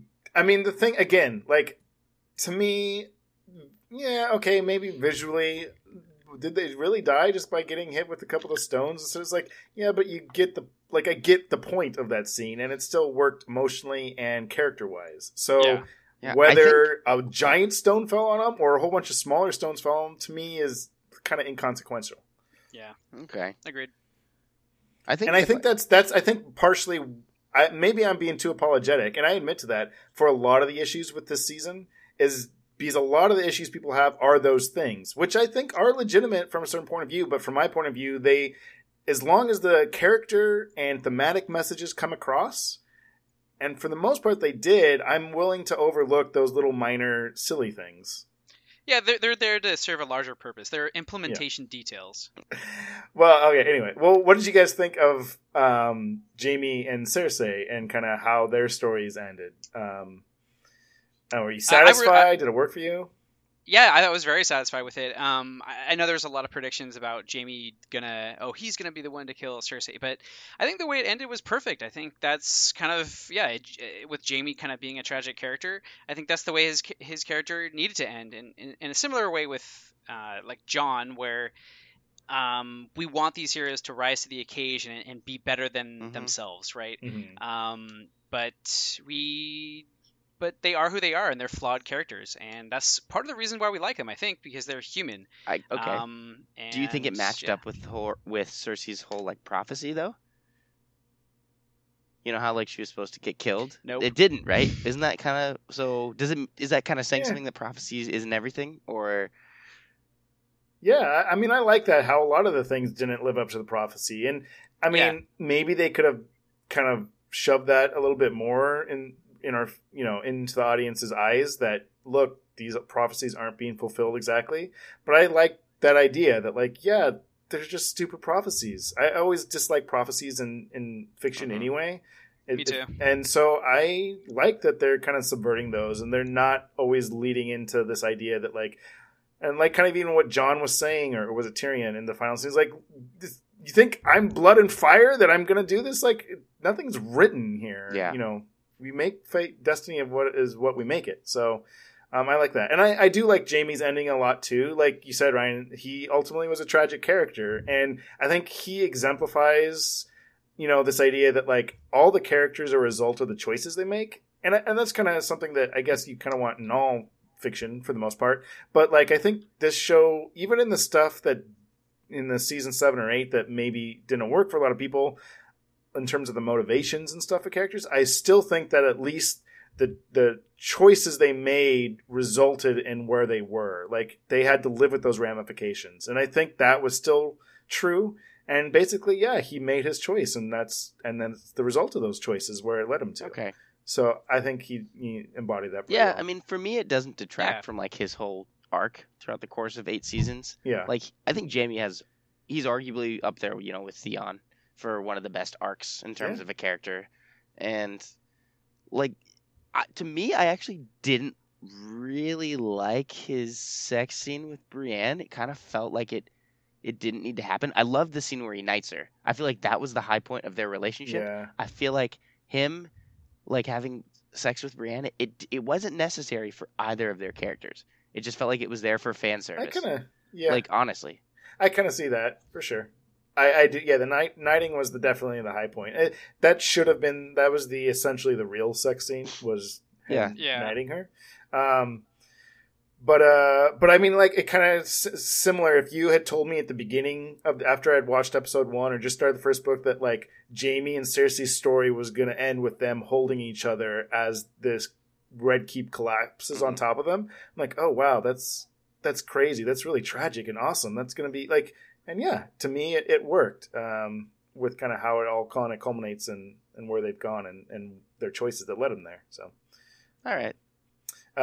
Speaking of other kind of choices, what do you guys think about Arya and kind of where she has gone and where she's going? Yeah, I guess well, let's start at the very beginning of the season, or at least partially in the beginning. She has sex with Gendry. Oh yeah, that's right. Yeah, and then Gendry just falls in love. He's like, "Hey, be my queen." Or something. I don't know what he says, but he gets on his knee. I didn't know that proposals were a thing in this medieval society. I could have sworn that it was just like, hey, our houses are going to join. I didn't realize you got down on a knee. That's not a thing. But what are the small folk? But also, some people fall in love. I get it, but it's just like you've never seen, when people get married, it's like, we're going to join our houses. You never see someone get down on a knee. Like, that's never happened. Did Rob not get on one knee for What's-Her-Face? He just like, I feel like he would have. Maybe, but he just like kissed her butt or something. I don't know. Like, that's actually a thing about it. Instead of getting down on one knee in this world, you kiss her butt. That's the same thing. I mean, anyway, Arya. Actually, talking about Arya. Is that what we're talking about? I thought we were talking about butts. So, okay, go ahead. I don't know. Give me both. With Arya being, I think, probably one of everyone's favorite character, it's hard not to like her, this kind of rising to badassdom and just, killing the Night King. I think that's something we can all be proud of her for. I mean, I was very interested to see what they were going to do with her once it was clear that she wasn't going to be the one to kill Cersei. And I was just like, okay, so she's in King's Landing, and then she became like the focal point for the tragedy that was occurring. She was the one who was like the character that we were with as, people were getting burned alive. Miraculously, she survived, which I don't know how she did, but she found a way. I also actually thought she might have actually died. I think a couple people thought that. I think I read a couple places online, but like that before season 6 aired, I was like, oh, maybe she was dead, that whole last little sequence with the white horse coming back. I thought about that too. Yeah. You mean episode 6, but yeah. So at first I didn't really understand why she was such a focal point at the end of season 5 or episode 5. And I don't know if this was intended, but I'm kind of thinking about it more. To me, in a lot of ways, Arya is a foil. She's kind of on the same trajectory as Dany is in a lot of ways. And so I think it was important that they show these two characters that essentially have gone through in similar arcs and how at this point they kind of diverge. And it's also, I thought it was kind of cool just because from the beginning where of the show, of the story of her spending time in Flea Bottom and now returning to there and seeing it under different circumstances. So I think it worked on a couple different levels. And so for me, the character-wise, it worked because ultimately she chose not revenge. She chose not fire and fury. And so she lived, but she's still having to deal with other people's choices. Yeah, I mean, then she's there at the forefront of seeing what happens when someone takes revenge to the ultimate level. Yeah. I didn't really look at it that way, but that's interesting. I like that. Yeah, I thought that was pretty good too. My only, I guess, maybe complaint about her character was when it was episode 1, I'm not sure, where it shows her at Winterfell and the dragons are arriving and they're flying overhead, and she just has this smug expression on her face, like, "Huh, dragons? I've been a dragon before." And I was like, "All right, Arya, come on now, it's a freaking dragon. You're gonna be impressed." Actually, yeah, I don't know if I didn't think that at the time, but yeah, Dragons are dragons. I mean, come on. Yeah, I mean they're freaking dragons. Anyway, that's my only complaint about that. But also, I liked. I mean, and I think hers was probably the most optimistic. Isn't the right word, but just the most like, yeah, kind of character climax, right? Like Jon is the bittersweet tragedy, and Sansa's the kind of like it's a happy ending, but it's not one without responsibility and weight to it. Whereas Arya is like, yes, she's kind of, you know, engulfing what she's always wanted. And I think that is, she's always been that character where you're kind of like, I don't know, there's a little bit of an unchecked joy with a lot of her character actions and beats. And for her to end on such a high note like that, I think was like, right. Well, it was true to the character. Of all the characters, she's had the biggest sense of adventure, right? Yeah. And that's what she actually gets to do. She gets to go off and have an adventure. Everyone else has to go be adults. Well, I think also, too, I liked how when it's kind of showing the montage of all of them kind of embarking on their final preparations, like, from where the show began, all of these characters in these circumstances, but not as a result of their own choices, and just forced into these situations. Of Arya going on this adventure and alone and struggle, but because of things out of her control. Same with Sansa being in this, you know, in the castle, being relegated to, you know, nobles and treachery and kind of political scheming, but not because she wants to. And Jon kind of going up north of the wall, but because he has no choice. And you could argue that he doesn't have a choice now, as in terms of being regulated to the Night's Watch as punishment. But what did you guys think? Do you think I kind of got the impression that he's going off to be with the that's what I got too. Yeah, right. So to me, it still kind of was a choice. Like they're all now choosing their own destiny, and they're there, even though they're kind of in similar situations as they were in season 1. They are now on their own terms. Yeah, that's fair. Also, Jon is the 998th and the 1000th Lord Commander of the Night's Watch. Ed snuck in there, got the 999. Oh. He's like Grover Cleveland of the Night's Watch. 2 non-consecutive terms. How'd you feel about Varys' death? Mixed. I like Varys so much. Yeah. And He went out like a dumb face. Well, he went out better than Littlefinger. He forgot how his brain works. Actually, I disagree with that. Varys went out worse. Really? Yes. I mean, getting burned by a dragon it's at least visually, it's like kind of epic. Or Vince, do you not mean logistically? Do you mean like he went out like a chump? Character-wise, he went out like a chump. Like at least Littlefinger was like trying at the end to like use all of his tools of manipulation. Yeah, he was like Sansa. Okay, Army of the Vale. Okay, I demand all this, and it's like at least he was trying something. Varys was just like, did the little girl get to poison him? Nope. All right, I'm out. Like that was the dumbest thing ever. I mean, it was so stupid and like, I don't know why. Did he send the letters or not? No, he didn't. He had to burn them. But at the beginning of the episode, he wrote it, and then you don't see him. And it also makes it doesn't matter. Yeah, now. It doesn't matter because apparently nobody in that council at the end even knows or cares that Jon is the rightful king. So Tyrion does. Okay, Tyrion does. They sure didn't mention it in that meeting. So who even cares? Well, here's the interesting... Jon being the last Targaryen and being the rightful heir to the Iron Throne or the rightful king had no impact. You mean in the final scene of the... It had no impact on the season. What impact did it have on the season? Oh.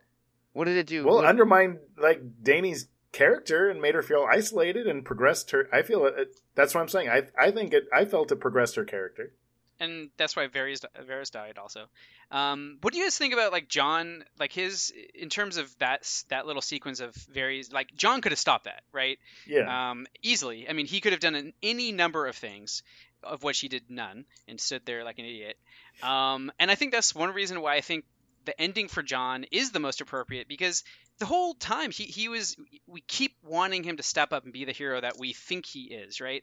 He's a reluctant hero. When is he going to step up? And now that he's the last Targaryen, it's like, oh, you now also have this birthright to it. And yet he still never does. You know, he's still, and through his inaction, bad things come to pass.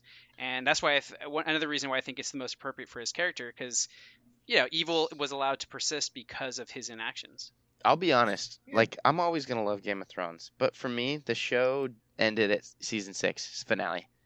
Everything about What was season 6 was like? everything that happens in season 6, like I think season 6 has a fantastic ending. The Magar or the Baelor, Septa Baelor blown up.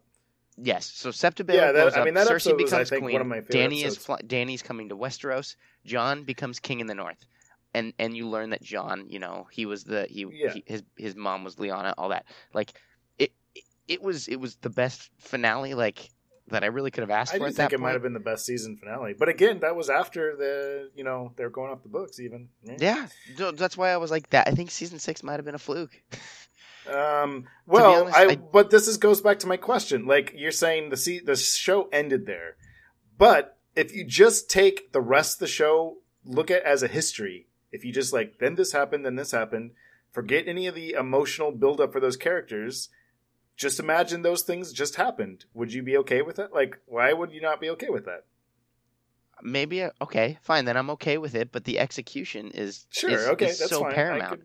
I That's why understand we watch. I mean, like if this entire season I was just reading a script, or I was just watching, if I was just like looking at bullet points of how a season was about to happen, it's gonna be different. But the show is, set up such quality writing and fantastic execution of all that makes a TV show, that it fell flat in the most important thing for a story, and that's its writing and its pacing.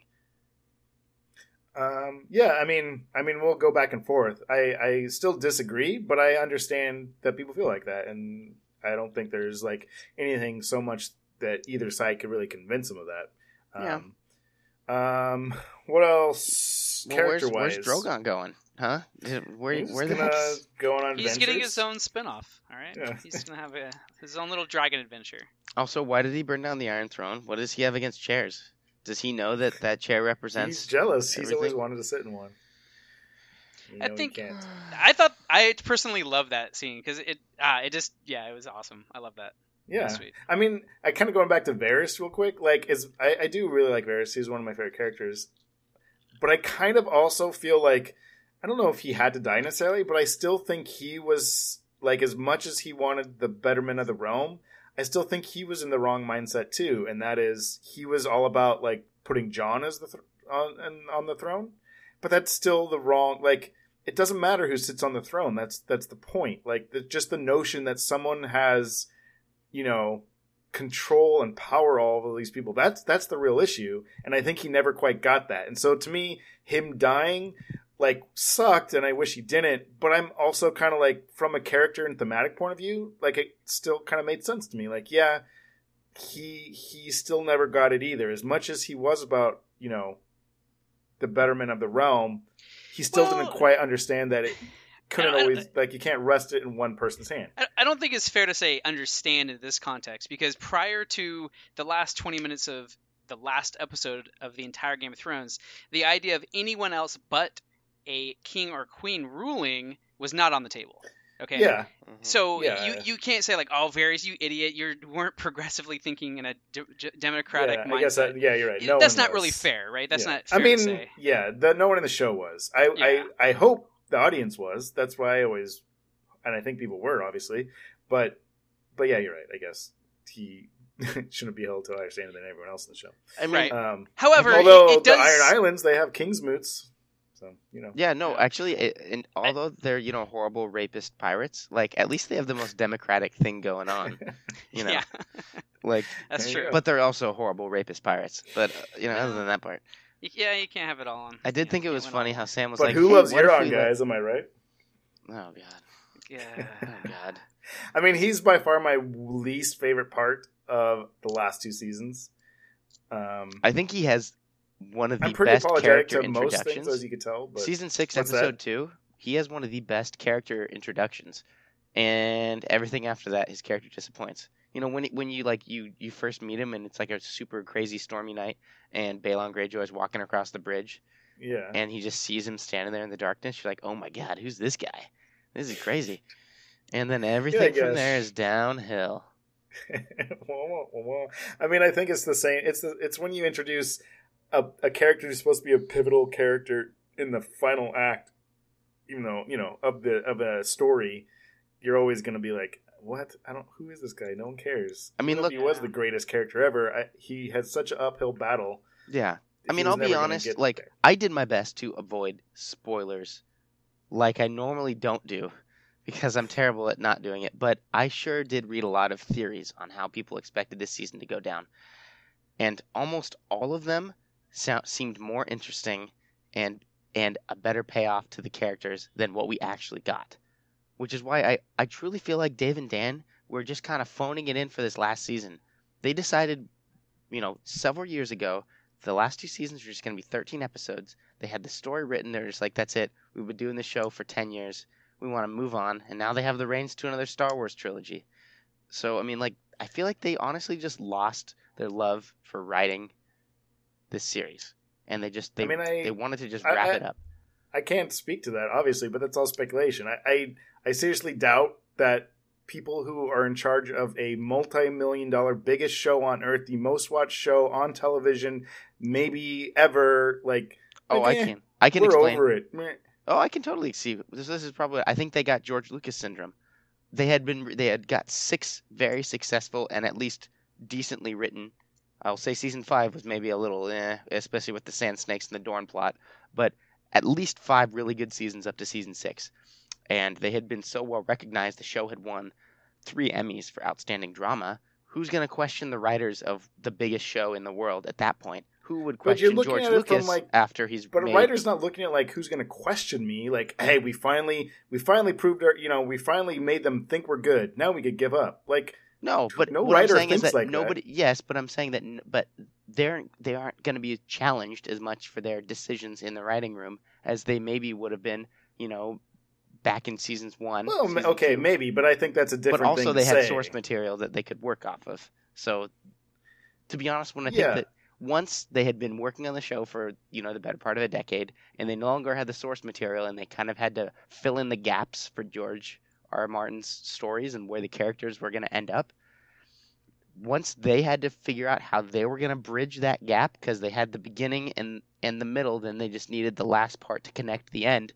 I feel like that's where it relied entirely on them, and it just showed that they just were not quite up for the task.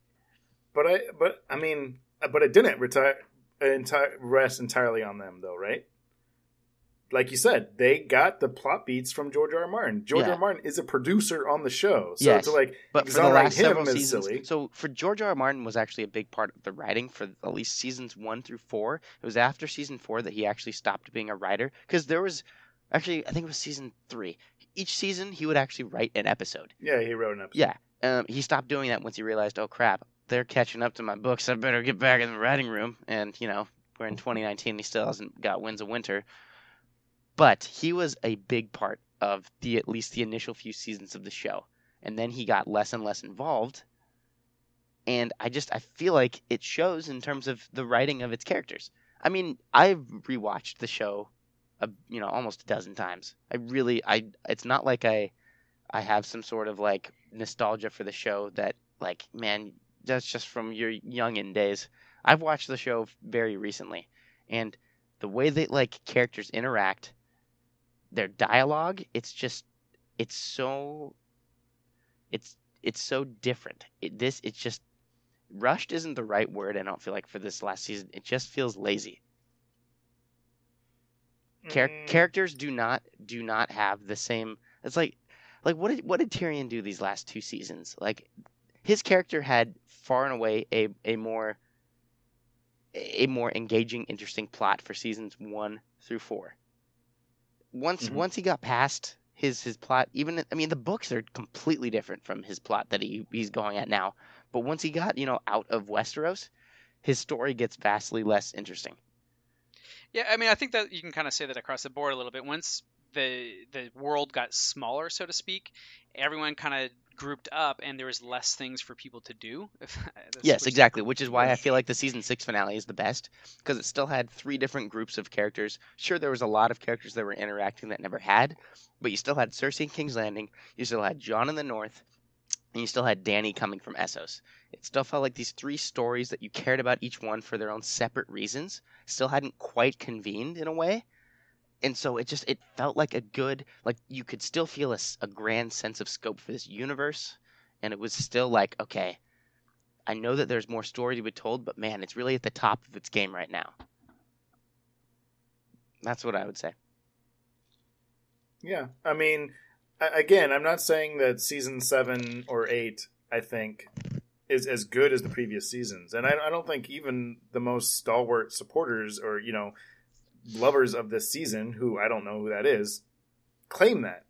I guess, but kind of going back to what I started with, that, like, to call it a bad is so, Well, no, I it irks wouldn't me just the say wrong that. way. Like, it's still better than 99% of everything on Sure. TV. If I was to say it's bad, I'm not comparing it to anything else other than its previous seasons. I would say it's below the standard the show has set. I'll say that. Sure. Okay. I mean, I can't argue with that. I agree with that. But And that's not that great for a show that does not justify a petition Oh, God. from 50,000 people. Actually, it's over That's 2 what I'm million. saying. It's just 2 million people. This notion that, like, people are slightly disappointed or it doesn't turn out how I read all these fan theories about how it should end. I don't care. Like, I'm not saying you, Vince. I'm just saying, like, people's fan theories, like, that's fun, but that doesn't mean that I'm, like, the show itself is bad. I don't know how to articulate. No, I mean, just because things don't meet your expectations doesn't mean that it's not like noteworthy or worthy of receiving praise. I get that, and we all have our own personal biases going into the show.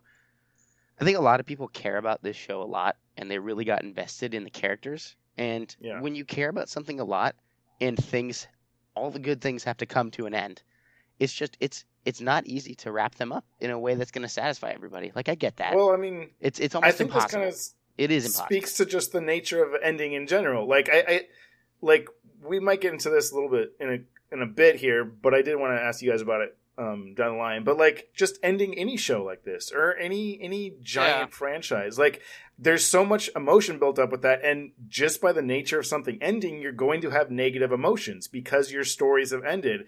And sometimes there's this kind of conflict in my mind. Is like, are these negative emotions, like, am I associating them incorrectly with my emotions about the quality of the art itself? Like, am I making sure that I'm disassociating my feeling of this thing ending from how I feel about the way they ended it? So that's a really good point, because I think if you're, I'm going to use 2 examples.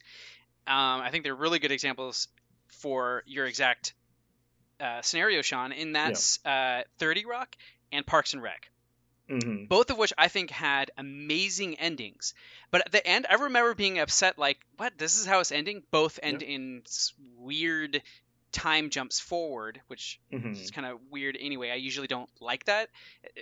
Again, in Lost, they do the same thing. I also didn't like that. We don't need to get into Lost right now, but we should.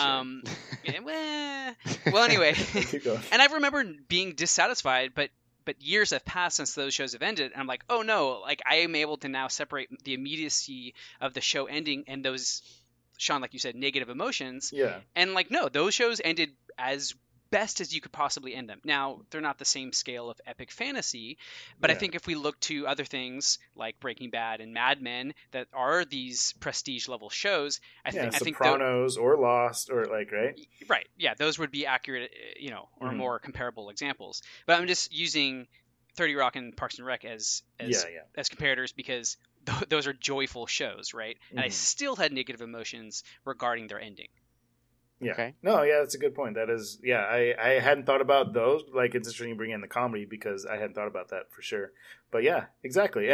And I'm not saying it's wrong either. I guess kind of what it reminds me of too a little bit, like, so this, I don't know if I've said this we've talked about this in the cast, but when you first started watching the show, Vince, you didn't watch it from the beginning. You didn't start it till, like, what was it, season 2? Yeah. When it was on. So you were catching up, and I was kind of watching every once in a while when you would catch up. So I was watching the Baylor with you, episode 9 of season 1. I was watching that show. I was watching that episode with you. When that episode ended, you were so furious.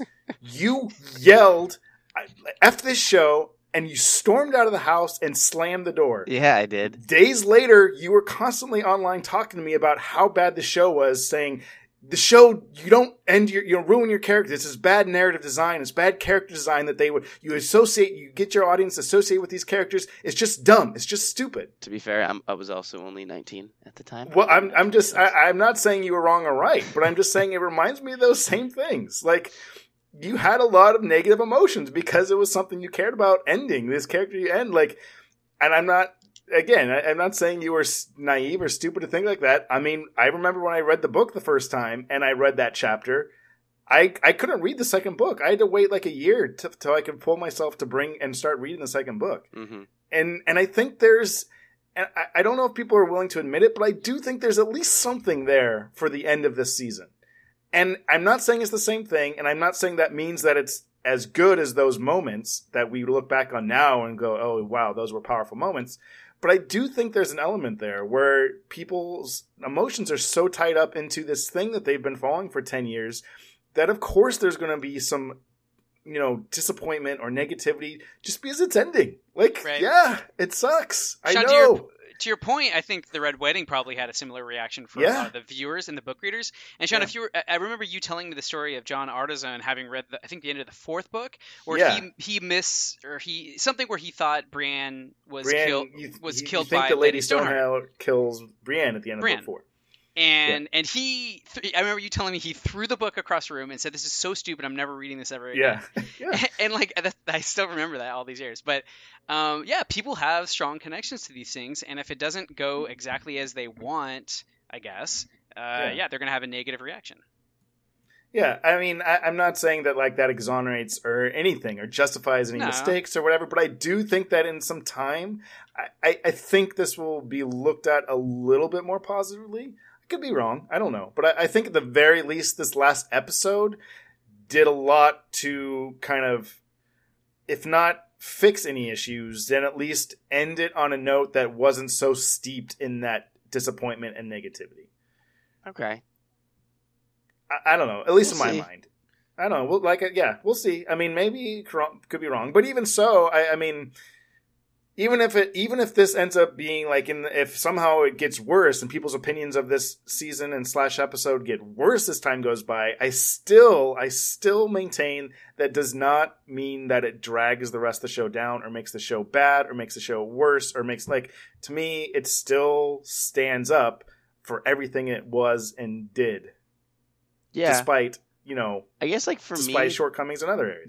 The saddest thing about it is it really made me kind of I didn't feel a lot from the series finale. And that's the worst thing. I would have preferred to even just outright hate it. But I just didn't I felt so emotionally disconnected just based with how the story happened for season 8 that it made me just kind of numb to what was happening. There was moments where it was almost pulling me back in, but I don't know, it's almost the worst tragedy that it made me kind of I was just so emotionally numb to what was going on that it was just okay, I guess this is what's happening. I kind of just accepted my fate while I was watching it, and I didn't love it and I didn't hate it. I was just a viewer of it, which is, in my opinion, the worst. Just not feeling like you have any human connection to what is going on. And that you're just watching something occur is worse than loving it or hating it. Well, I mean, obviously it's worse than loving it. I don't know if it's worse than hating it, though. But, I mean, I mean, there were moments that I felt strongly about in the last episode. But it sounds like you kind of had that notion even before the last episode began, though, right?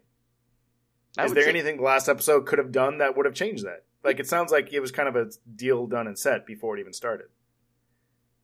Yeah, I mean, no. I would say it's not possible given the way that the plot progressed in season 8. Yeah. The plot needed to be drastically changed. It couldn't have come to a good conclusion just with how the story progressed for the first 5 episodes. Although I will say that I was never more hyped up. Scale, I was never more hyped up for an episode than episode 3, The Long Night. Because I felt like episode 2 was a fantastic calm before the storm. and Yeah, it I was do too. I that's just why wish it I was think it was the all best in one episode. Yeah, I get that why you'd think that, but I mean, like, it was, for me, it was like, that was the build up to what should have been the series finale, and that's not what we got. And I get that, like, there's, like, you know, the story, like, the story beats were not supposed to be about, you know, this force of nature that, you know, that humanity has to fight. It's more about, like, the conflict of man himself, and, you know, how weird, like, how war just has, you know, no purpose. I get that, like, there was a bigger meaning, and, you know, Dany burning down King's Landing had more meaning than, you know, them defeating the Night King. For me, it just wasn't as compelling of a story. I know Yeah, I might mean, not be. I might. You can't convince someone, you know, how they feel about something.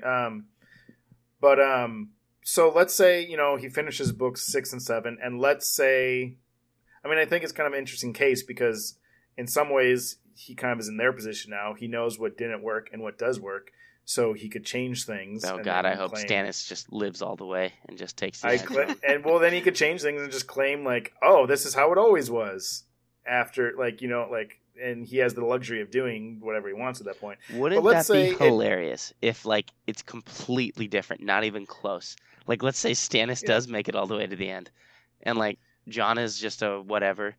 He just dies, doesn't come back. He doesn't come back in book 6. Yeah, he doesn't come back. He's just dead. And Stannis... But let's say it does. I'm just theoretically. Let's say it does play out in terms of the beats, in terms of the major beats, the same. Okay. Would you, based on what you're saying, you would still be disappointed, even if they built the characters up to those moments, even if it was more thoroughly fleshed out. No. But you're saying the fact that if they defeat the Night King or the forces of the undead before the assault of King's Landing, even in the books, you would be disappointed. Oh, no. I don't know. That's not what I'm saying. But you're saying that's not what you thought the is everything. Story was about. So then it's not the story, it's the execution. Absolutely. Execution is more important, in my opinion. Execution is... because there were story beats that while I was watching it, you'll agree because you witnessed me having them, that I was like, what? How did this happen? But then when I actually had a chance to go back, rewatch it, and watch where this story went, I was like, well, no, that needed to happen for this story to be where it's at right now. And I was so engaged in it, because it was just such a devastating thing that happened to me emotionally. The beats... Yeah, but I'm just saying that, like, you were just saying how you would prefer the ending be the Night King battle. Yes, but thematically it would have made, in my opinion, more sense. But I'm saying if George R. R. Martin finishes book 7 and the ending is not the Night King battle, but how it plays out in the show, you would be disappointed then. It all depends on how it's written and how we get there. I feel like there's a good way for that's my point, though, is that it's not so much that the Battle of Winterfell took place before the Battle of King's Landing in the show. Oh, right? No, it's not. The battle, we didn't even really talk about the Long Night. That's a whole nother topic. We've already gone an hour and 40 minutes. The Long Night is, well, do you guys want to talk about the Long Night?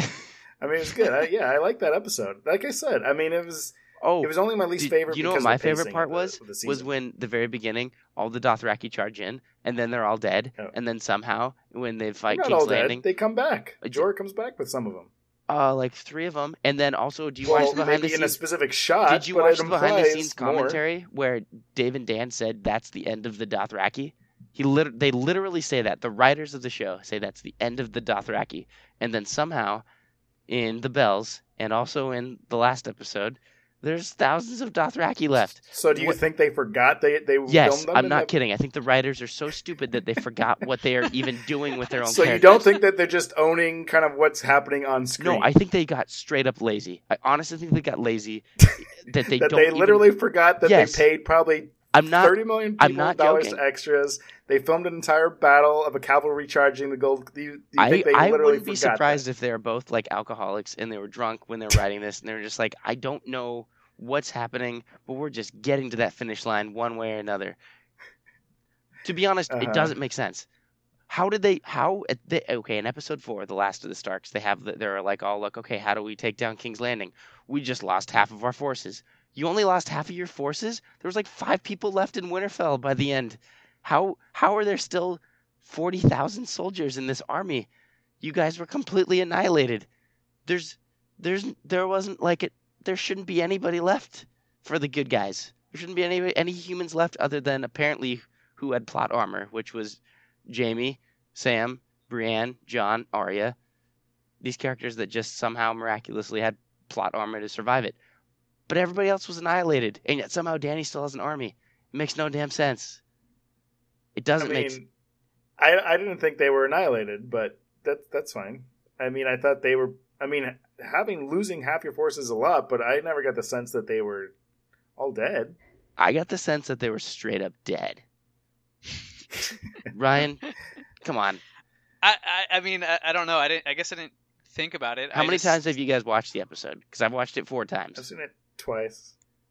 If you can tell me somehow that you don't think that everybody's straight up dead, they're dead. They're all dead. All dead. I Okay. mean, Winterfell's a pretty big castle. I assume they were fighting all around the castle. Okay, but okay, all right. Grey Worm puts up What does like it matter? I mean, like, I don't know. Because- That's what I'm saying. because That, I like, don't know that point- it matters. Yeah, how does it matter, I mean, though? Vince, They visually, weren't all dead.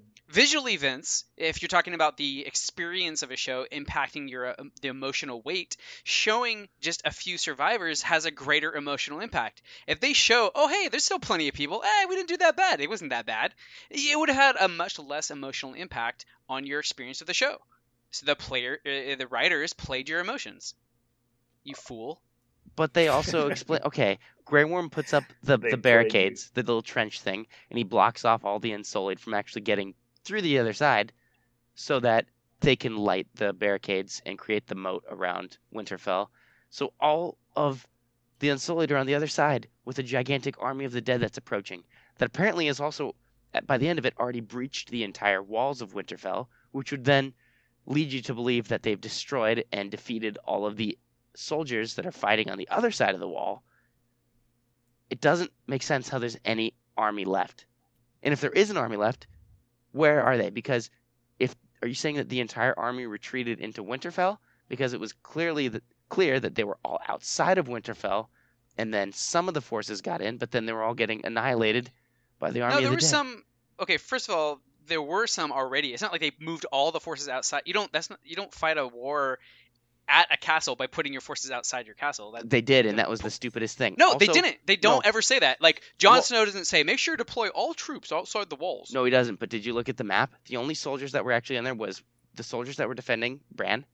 They had the Mormonts, and that was it. You look at the map. It shows what soldiers are actually inside of Winterfell and which soldiers are outside.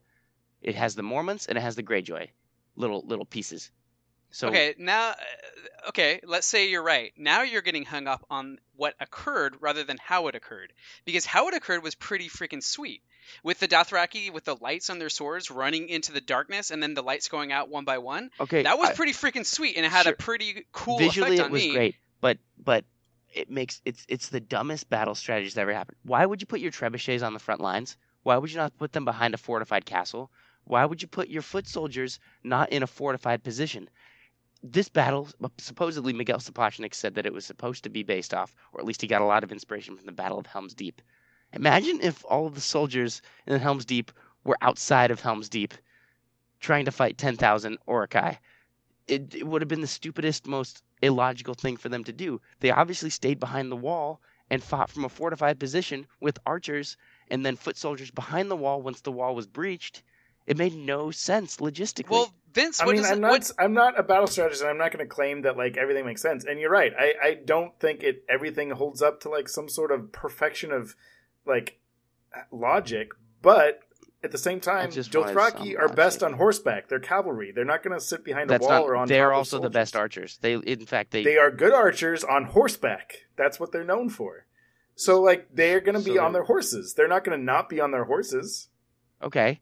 When have you ever seen a Dothraki fight not on his horse, other than when Khal Drogo, killed that guy? Or, you know what I mean? Yeah, they're Like, clearly great at that's what hand-to-hand they're doing. combat as well.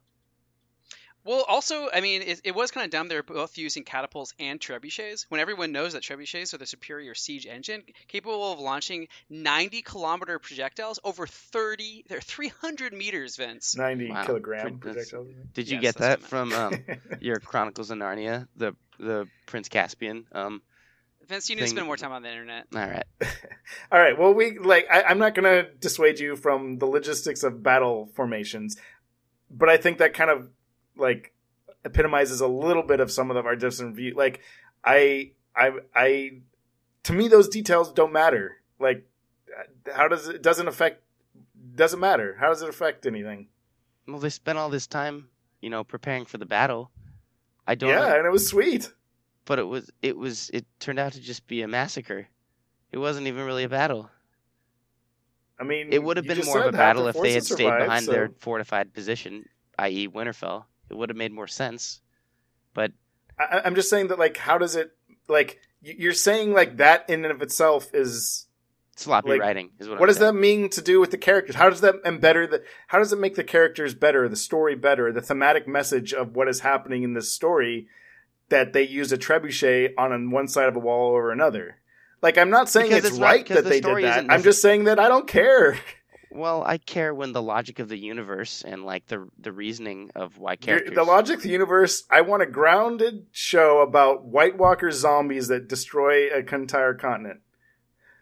For the most part, it's actually done a pretty good job of balancing the magic and the supernatural forces that happen in the universe and still making them have at least some sense of realism. And I mean, I don't know. I guess it's not something that you cared about. I get it. Yeah, I mean, I'm again, sorry. I don't mean to be condescending or whatever. If it matters to you, that's fine. I guess it's just, I don't know. Like, it was. I liked it. I liked watching it. It was. I don't know. It's just. It's one of those things. It's like. Do you ever see The Life of Pi? Do you ever see that movie or read that book? Yes. I don't know why I'm thinking that. This is good. But at the end of it, he's like, "Look, of course, there's all these crazy things. Do you want to believe that or not? If you don't want to believe it, fine, don't believe it. But I like this story better, so I'm going to believe it." No? That's kind of what it's got. They- Okay. There you go, Vince. Basically, God is a lie. All right. All right. So, I also picked okay. up So on we're that. kind of. I feel like we reached the end of general discussion, but I did just have a couple general questions for all of you. Just kind of quick stuff because it's the end of a era. So after everything, what was your guys' favorite character? Theon. Why is Really? that funny? Yeah, no, the Theon is my favorite character. Oh, In wow. the whole show, Yeah. in this season, or the whole? I don't mean just this season. I just mean the entire Game of Thrones. Oh, well, I mean, I really liked Robb Stark, I but knew you. I thought you might say that. okay, then Robb That's a good Stark, answer. but Theon You is don't have to say a it. better, more fleshed out character, and yeah, he was, in my opinion, the best character of the series. He had the biggest arc, and yeah, he was also, I think, the Alfie Allen guy, the actor who played him, Yeah. was the best actor in my opinion. That's a good choice. That's interesting. I hadn't thought about that, but yeah, that is an interesting choice. That's cool. Ryan, do you have a favorite? I think my favorite is Davos. Just because I think he's who I wish I could be. He's not necessarily super important or dynamic, but he's just like if there's anyone in the Seven Kingdoms that knows what's right and wrong, it's freaking that guy. Yeah. Yeah, There was at the line at the end about grammar. I thought that was kind of a funny kind of callback too. Like He's still when got some Shireen was Stannis teaching in him him. how to read and stuff. also Yeah, Stannis is yeah. all about grammar. He got that one from Stannis. He lives on. It's hard for me to choose. Like, I'm a sucker for the obvious Jon and like Tyrion and Arya, Yeah. but I think I'm going to go with Bran. I think partially because back from when I read the first book, like the first chapter is a Bran chapter. It all starts with him, and I wasn't like super pumped about his character this last 2 seasons. Yeah. But I did really like him ending up on the throne, because to me, like, I don't know, it's just kind of full journey, but also just like Bran the Broken. I don't know. I just love that idea of this, and I think it just represents a lot of what I like about what the show is saying. Just like Bran the Broken, that's his title. This broken person. He's not this like epic hero. Right. And I like the idea that like they burnt the Iron Throne is burned, and what's he in now? He's in a wooden throne. He's in Yeah. this chair that's practical, that's down to earth, that he's having to move himself around in. And I don't know. To me, I think those were my favorite parts of the final episode. Kind of the Bran moments of them just like Yeah. recognizing where he's come and stuff. What was your favorite moment from the entire series? Ryan, you go first. Sean, you've already thought about this. You should probably go first. Yeah. Again, super. And it's funny because as much as I just have been saying how much the Night King and all that stuff wasn't the stuff of the show that I cared as much about, I think I'm gonna say Hardhome. That kind of final moment when he's looking back across the water. Yeah. Mm-hmm. Yeah, I loved that moment so well, and that whole battle. I think that was my favorite battle of the entire series. Okay. Okay. My favorite moment is in Battle of the Bastards when Jon is just standing there and all of the Ramsay Bolton's forces are just charging at him, and he's just like, "Screw it! I already died once. Let's do it again." He just pulls out his sword and he's just like, "All right." Okay, one thing I loved was that was a real shot. Was there was legitimately like 100 horses charging at Kit Harington, and so that was just a real shot that was done. Wow. I mean, but in terms of like where the character had gone from that season, he had been a man who had thought what he was doing was right. Then he was killed by the people that were supposed to be like his friends, and just like to have to like try to liberate Winterfell and get the North back under the Stark rule, and it was just like, God, is this all for nothing? Am I gonna just die again without purpose? Like I just witnessed my brother or who I thought was my brother die. Like, it was just like such a great character moment. The music was beautiful. It was like a brand new score by I forget his name, but the composer for Game of Thrones. Mm-hmm. For me, it had everything that I wanted, and it had no dialogue, which I usually am a sucker for fantastic dialogue, but it said everything it needed to without having to say anything. Yeah. Ryan? I think I've settled on Tyrion shooting Tywin on the potty. I don't know.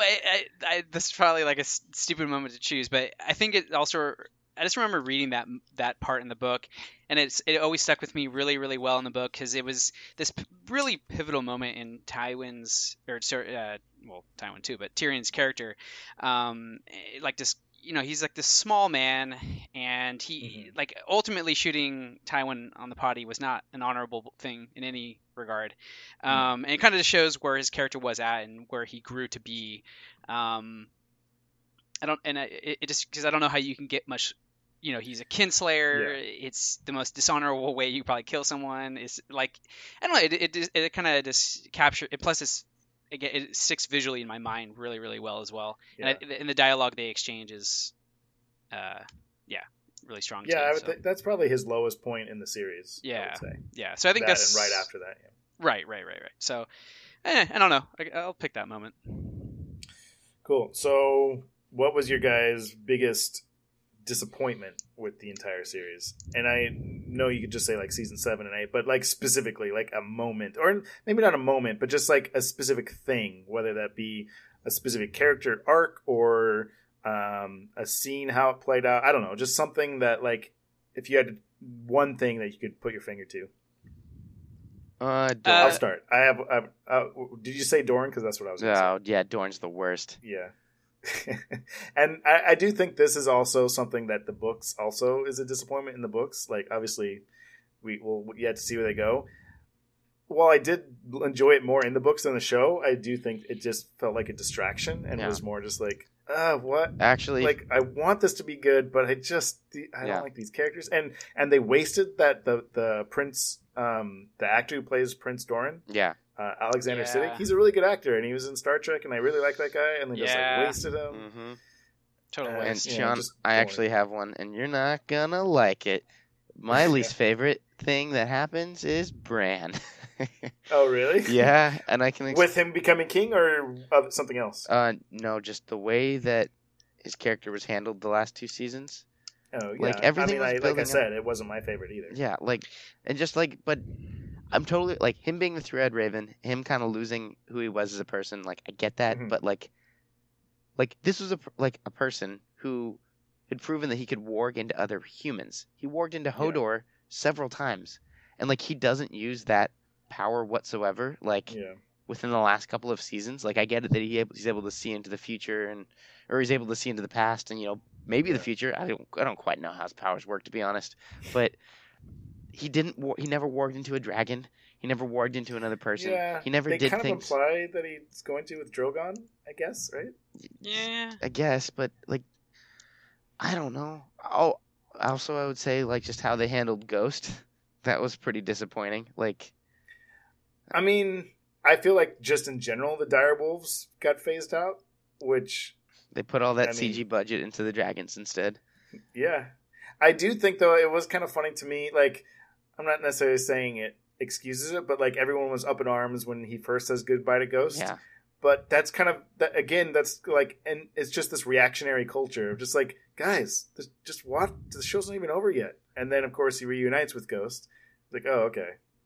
Well, still. It's like, well, how about we wait to the story to end before we name our children after what turns out to be a megalomaniac genocide? That's killer. Hilarious, and I love it. I love that so much, that everybody that named their daughter Khaleesi is gonna, because nobody deserves to be called Khaleesi because that's a stupid name, but now they're really regretting it.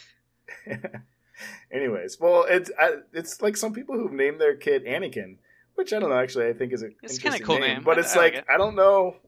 He turns into Darth Vader. You sure you want to name your kid that? All right. Anyways, Ryan, disappointment. I would say if I can just choose Euron as a whole, I thought he was a major. I every time he's on screen, I'm just cringing and just like, come on, we don't need any of this. We don't need none of this. The other part was, if I can choose another one, I wanted a little bit more of lore from the Night King at the end. Like, I thought, what are the ramifications of killing the Night King? Like, how is he connected with Bran, and what is the nature of their connection and magic? And it's almost like, I love Game of Thrones for one reason, because they don't, like, magic's very implicit. It's not like they don't have a hard set of magic rules, right? You're not slinging fireballs around and whatnot. So I wanted to kind of understand that a little bit more. Like, oh wow, we killed the Night King. What does that mean? The children of the forest. What is this? And then they never give us anything there. I was like, oh, it is kind of okay. He's just done then, huh? Well, all right, moving on. Yeah, I didn't even. It was one of those things where we've talked about in previous episodes where sometimes you could over-explain. I think in this case they definitely under-explain. Yeah. I just wanted a little bit more. I didn't want them to over-explain. I think I'm glad they didn't over-explain, but I still would have liked one beat that kind of implied something after the long night. That's all I needed. Yeah. I see that. So what is one thing that you guys would have liked to have seen or would like to see? Like, so for me, I think one reason kind of the ending a little bit works is because it leaves me wanting more in a lot of ways, and in good ways. Like, I want to see that High Council. I want to see scenes of that High Council, like, interacting and running the kingdom. I want to see Arya adventuring in the Western Seas. I want to see Sansa ruling Winterfell. Like, these are things I would like to see. So something like, it doesn't have to be something to show, in the future. It could be something that, like, potentially happened off screen, or maybe, a slight change to how something played out. What's something you would have liked to see or would like to see? I did not like the way the Night King was defeated.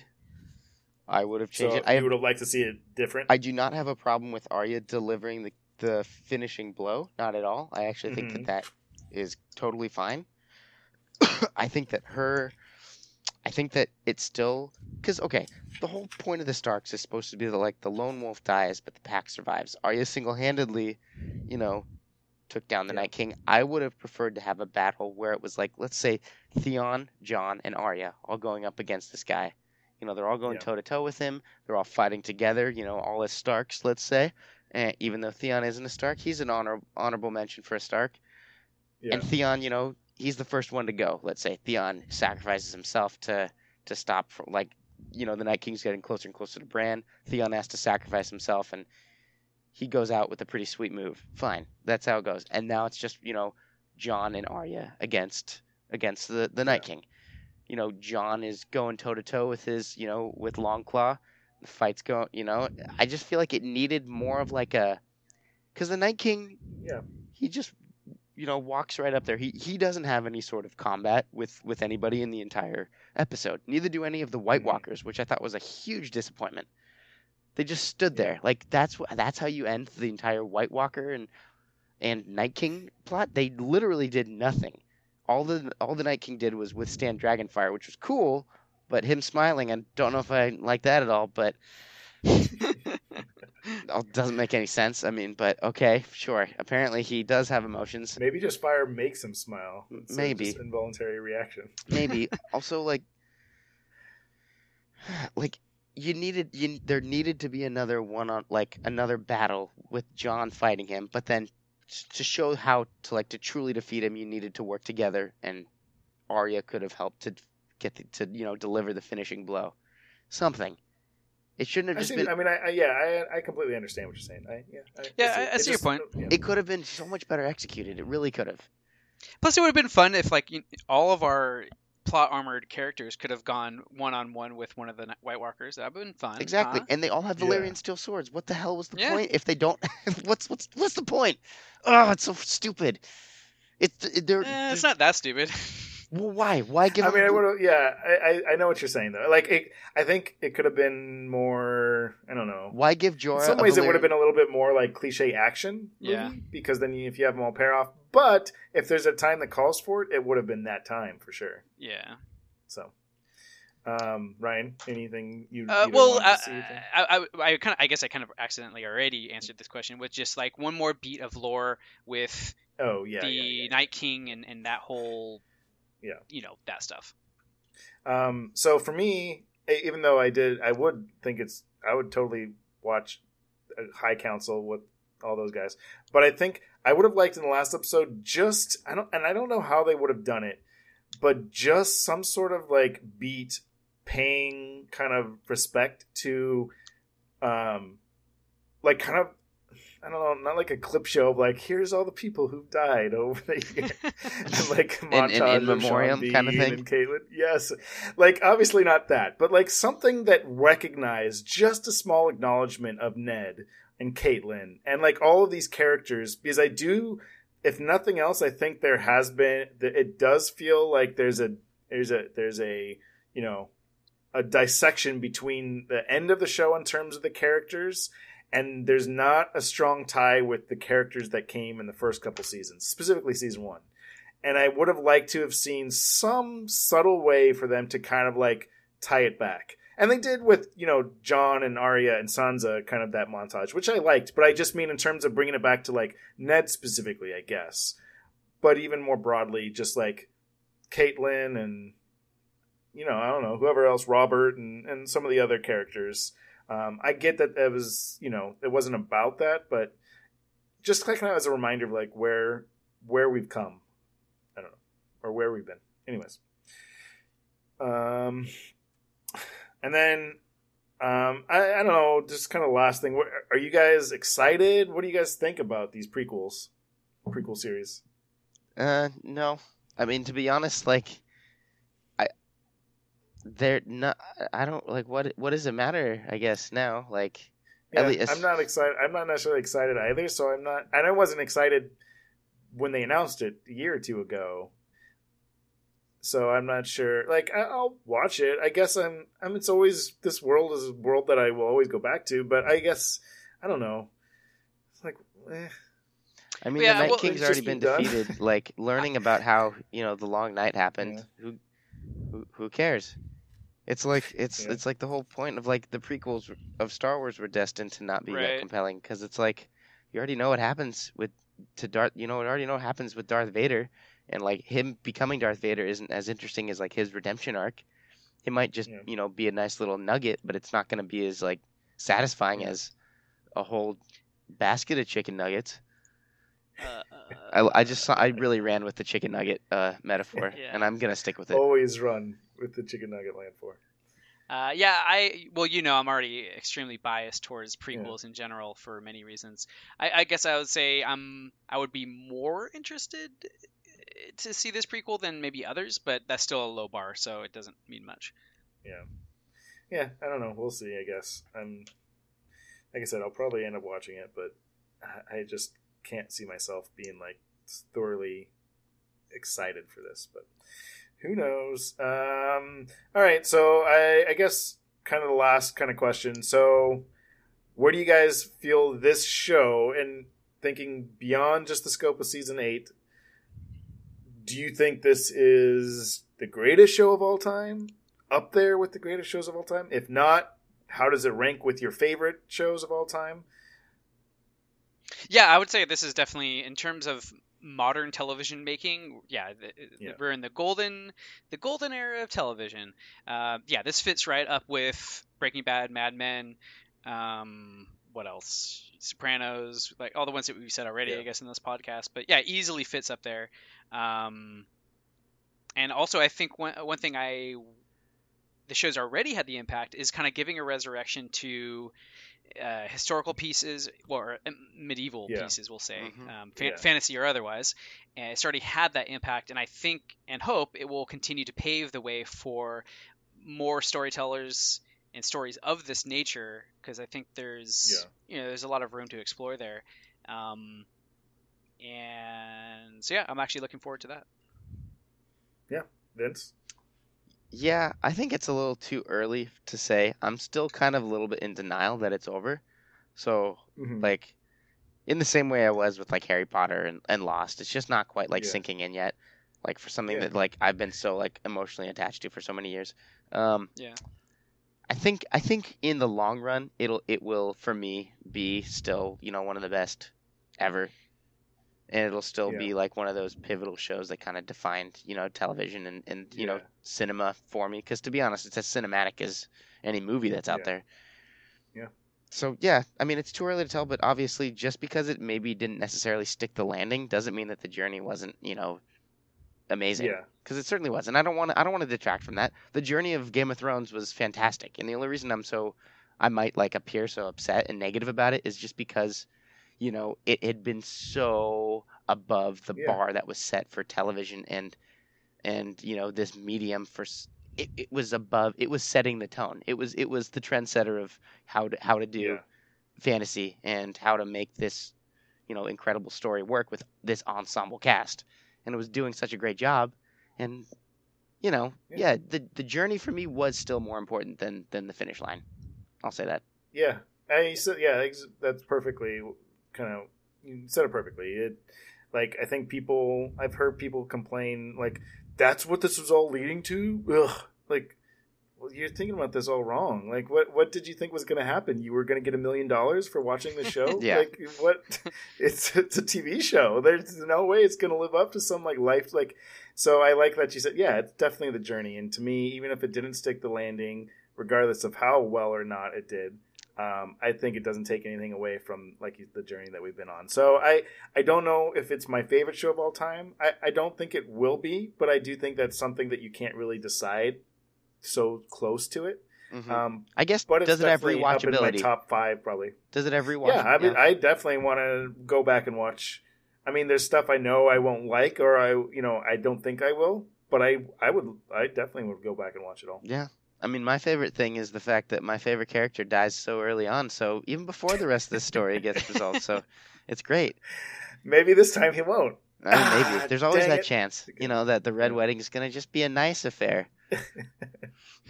a splendid That's evening. What we could all hope for. Good old Walder Frey just treated us to a delightful time. It'll just be called the Red Wedding because someone spilled some wine. Whoopsie! And they'll write it in the history books. A Song of Ice and Fire ended nicely with a wedding. And it was mostly called the Red Wedding because it made Walder Frey blush so much that he spilled wine on Robb Stark. Oh, those characters. Well, we've been talking for over 2 hours, so we'll wrap it up. But I'm actually happy that we did, because I had definitely a lot to say and get out, and I think everyone else did. And I'm happy we did. Yeah. Happy we did. I'm happy we did, too. What did you guys all think, though, of Game of Thrones, specifically Season 8? But if you had thoughts otherwise, let us know. Email us at yumchunks@gmail.com. Did you hate it? Did you love it? Did you sign a petition for them to remake it? It's so funny. I don't know. It's So ridiculous. it's ridiculous. It's very disrespectful too. I think. I don't It's know. I think it's almost it's the best acknowledgement that you could get, though, in a way. It's like, it means that so many people care about your thing so Yeah, much, because that's nobody true. makes a petition Yeah. unless they truly care. No one signed a petition for them to remake season 12 of Law and Order Special. No, they Victims didn't. or something. And it certainly didn't get 2 million signatures. So it just shows how big of a cultural impact this show has had. Yeah. That, like, I really, I mean, I don't want to talk too much longer, but I do want to kind of like break down the logistics of like, how's that going to work? Who's going to write it? Yeah, The same what people? is- They already wrote it. This is what you got.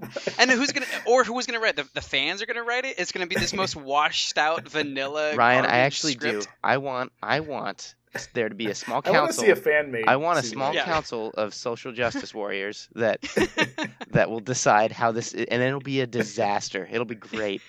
I actually kind of want that to happen. It'll be amazing. So hey everyone, get on that.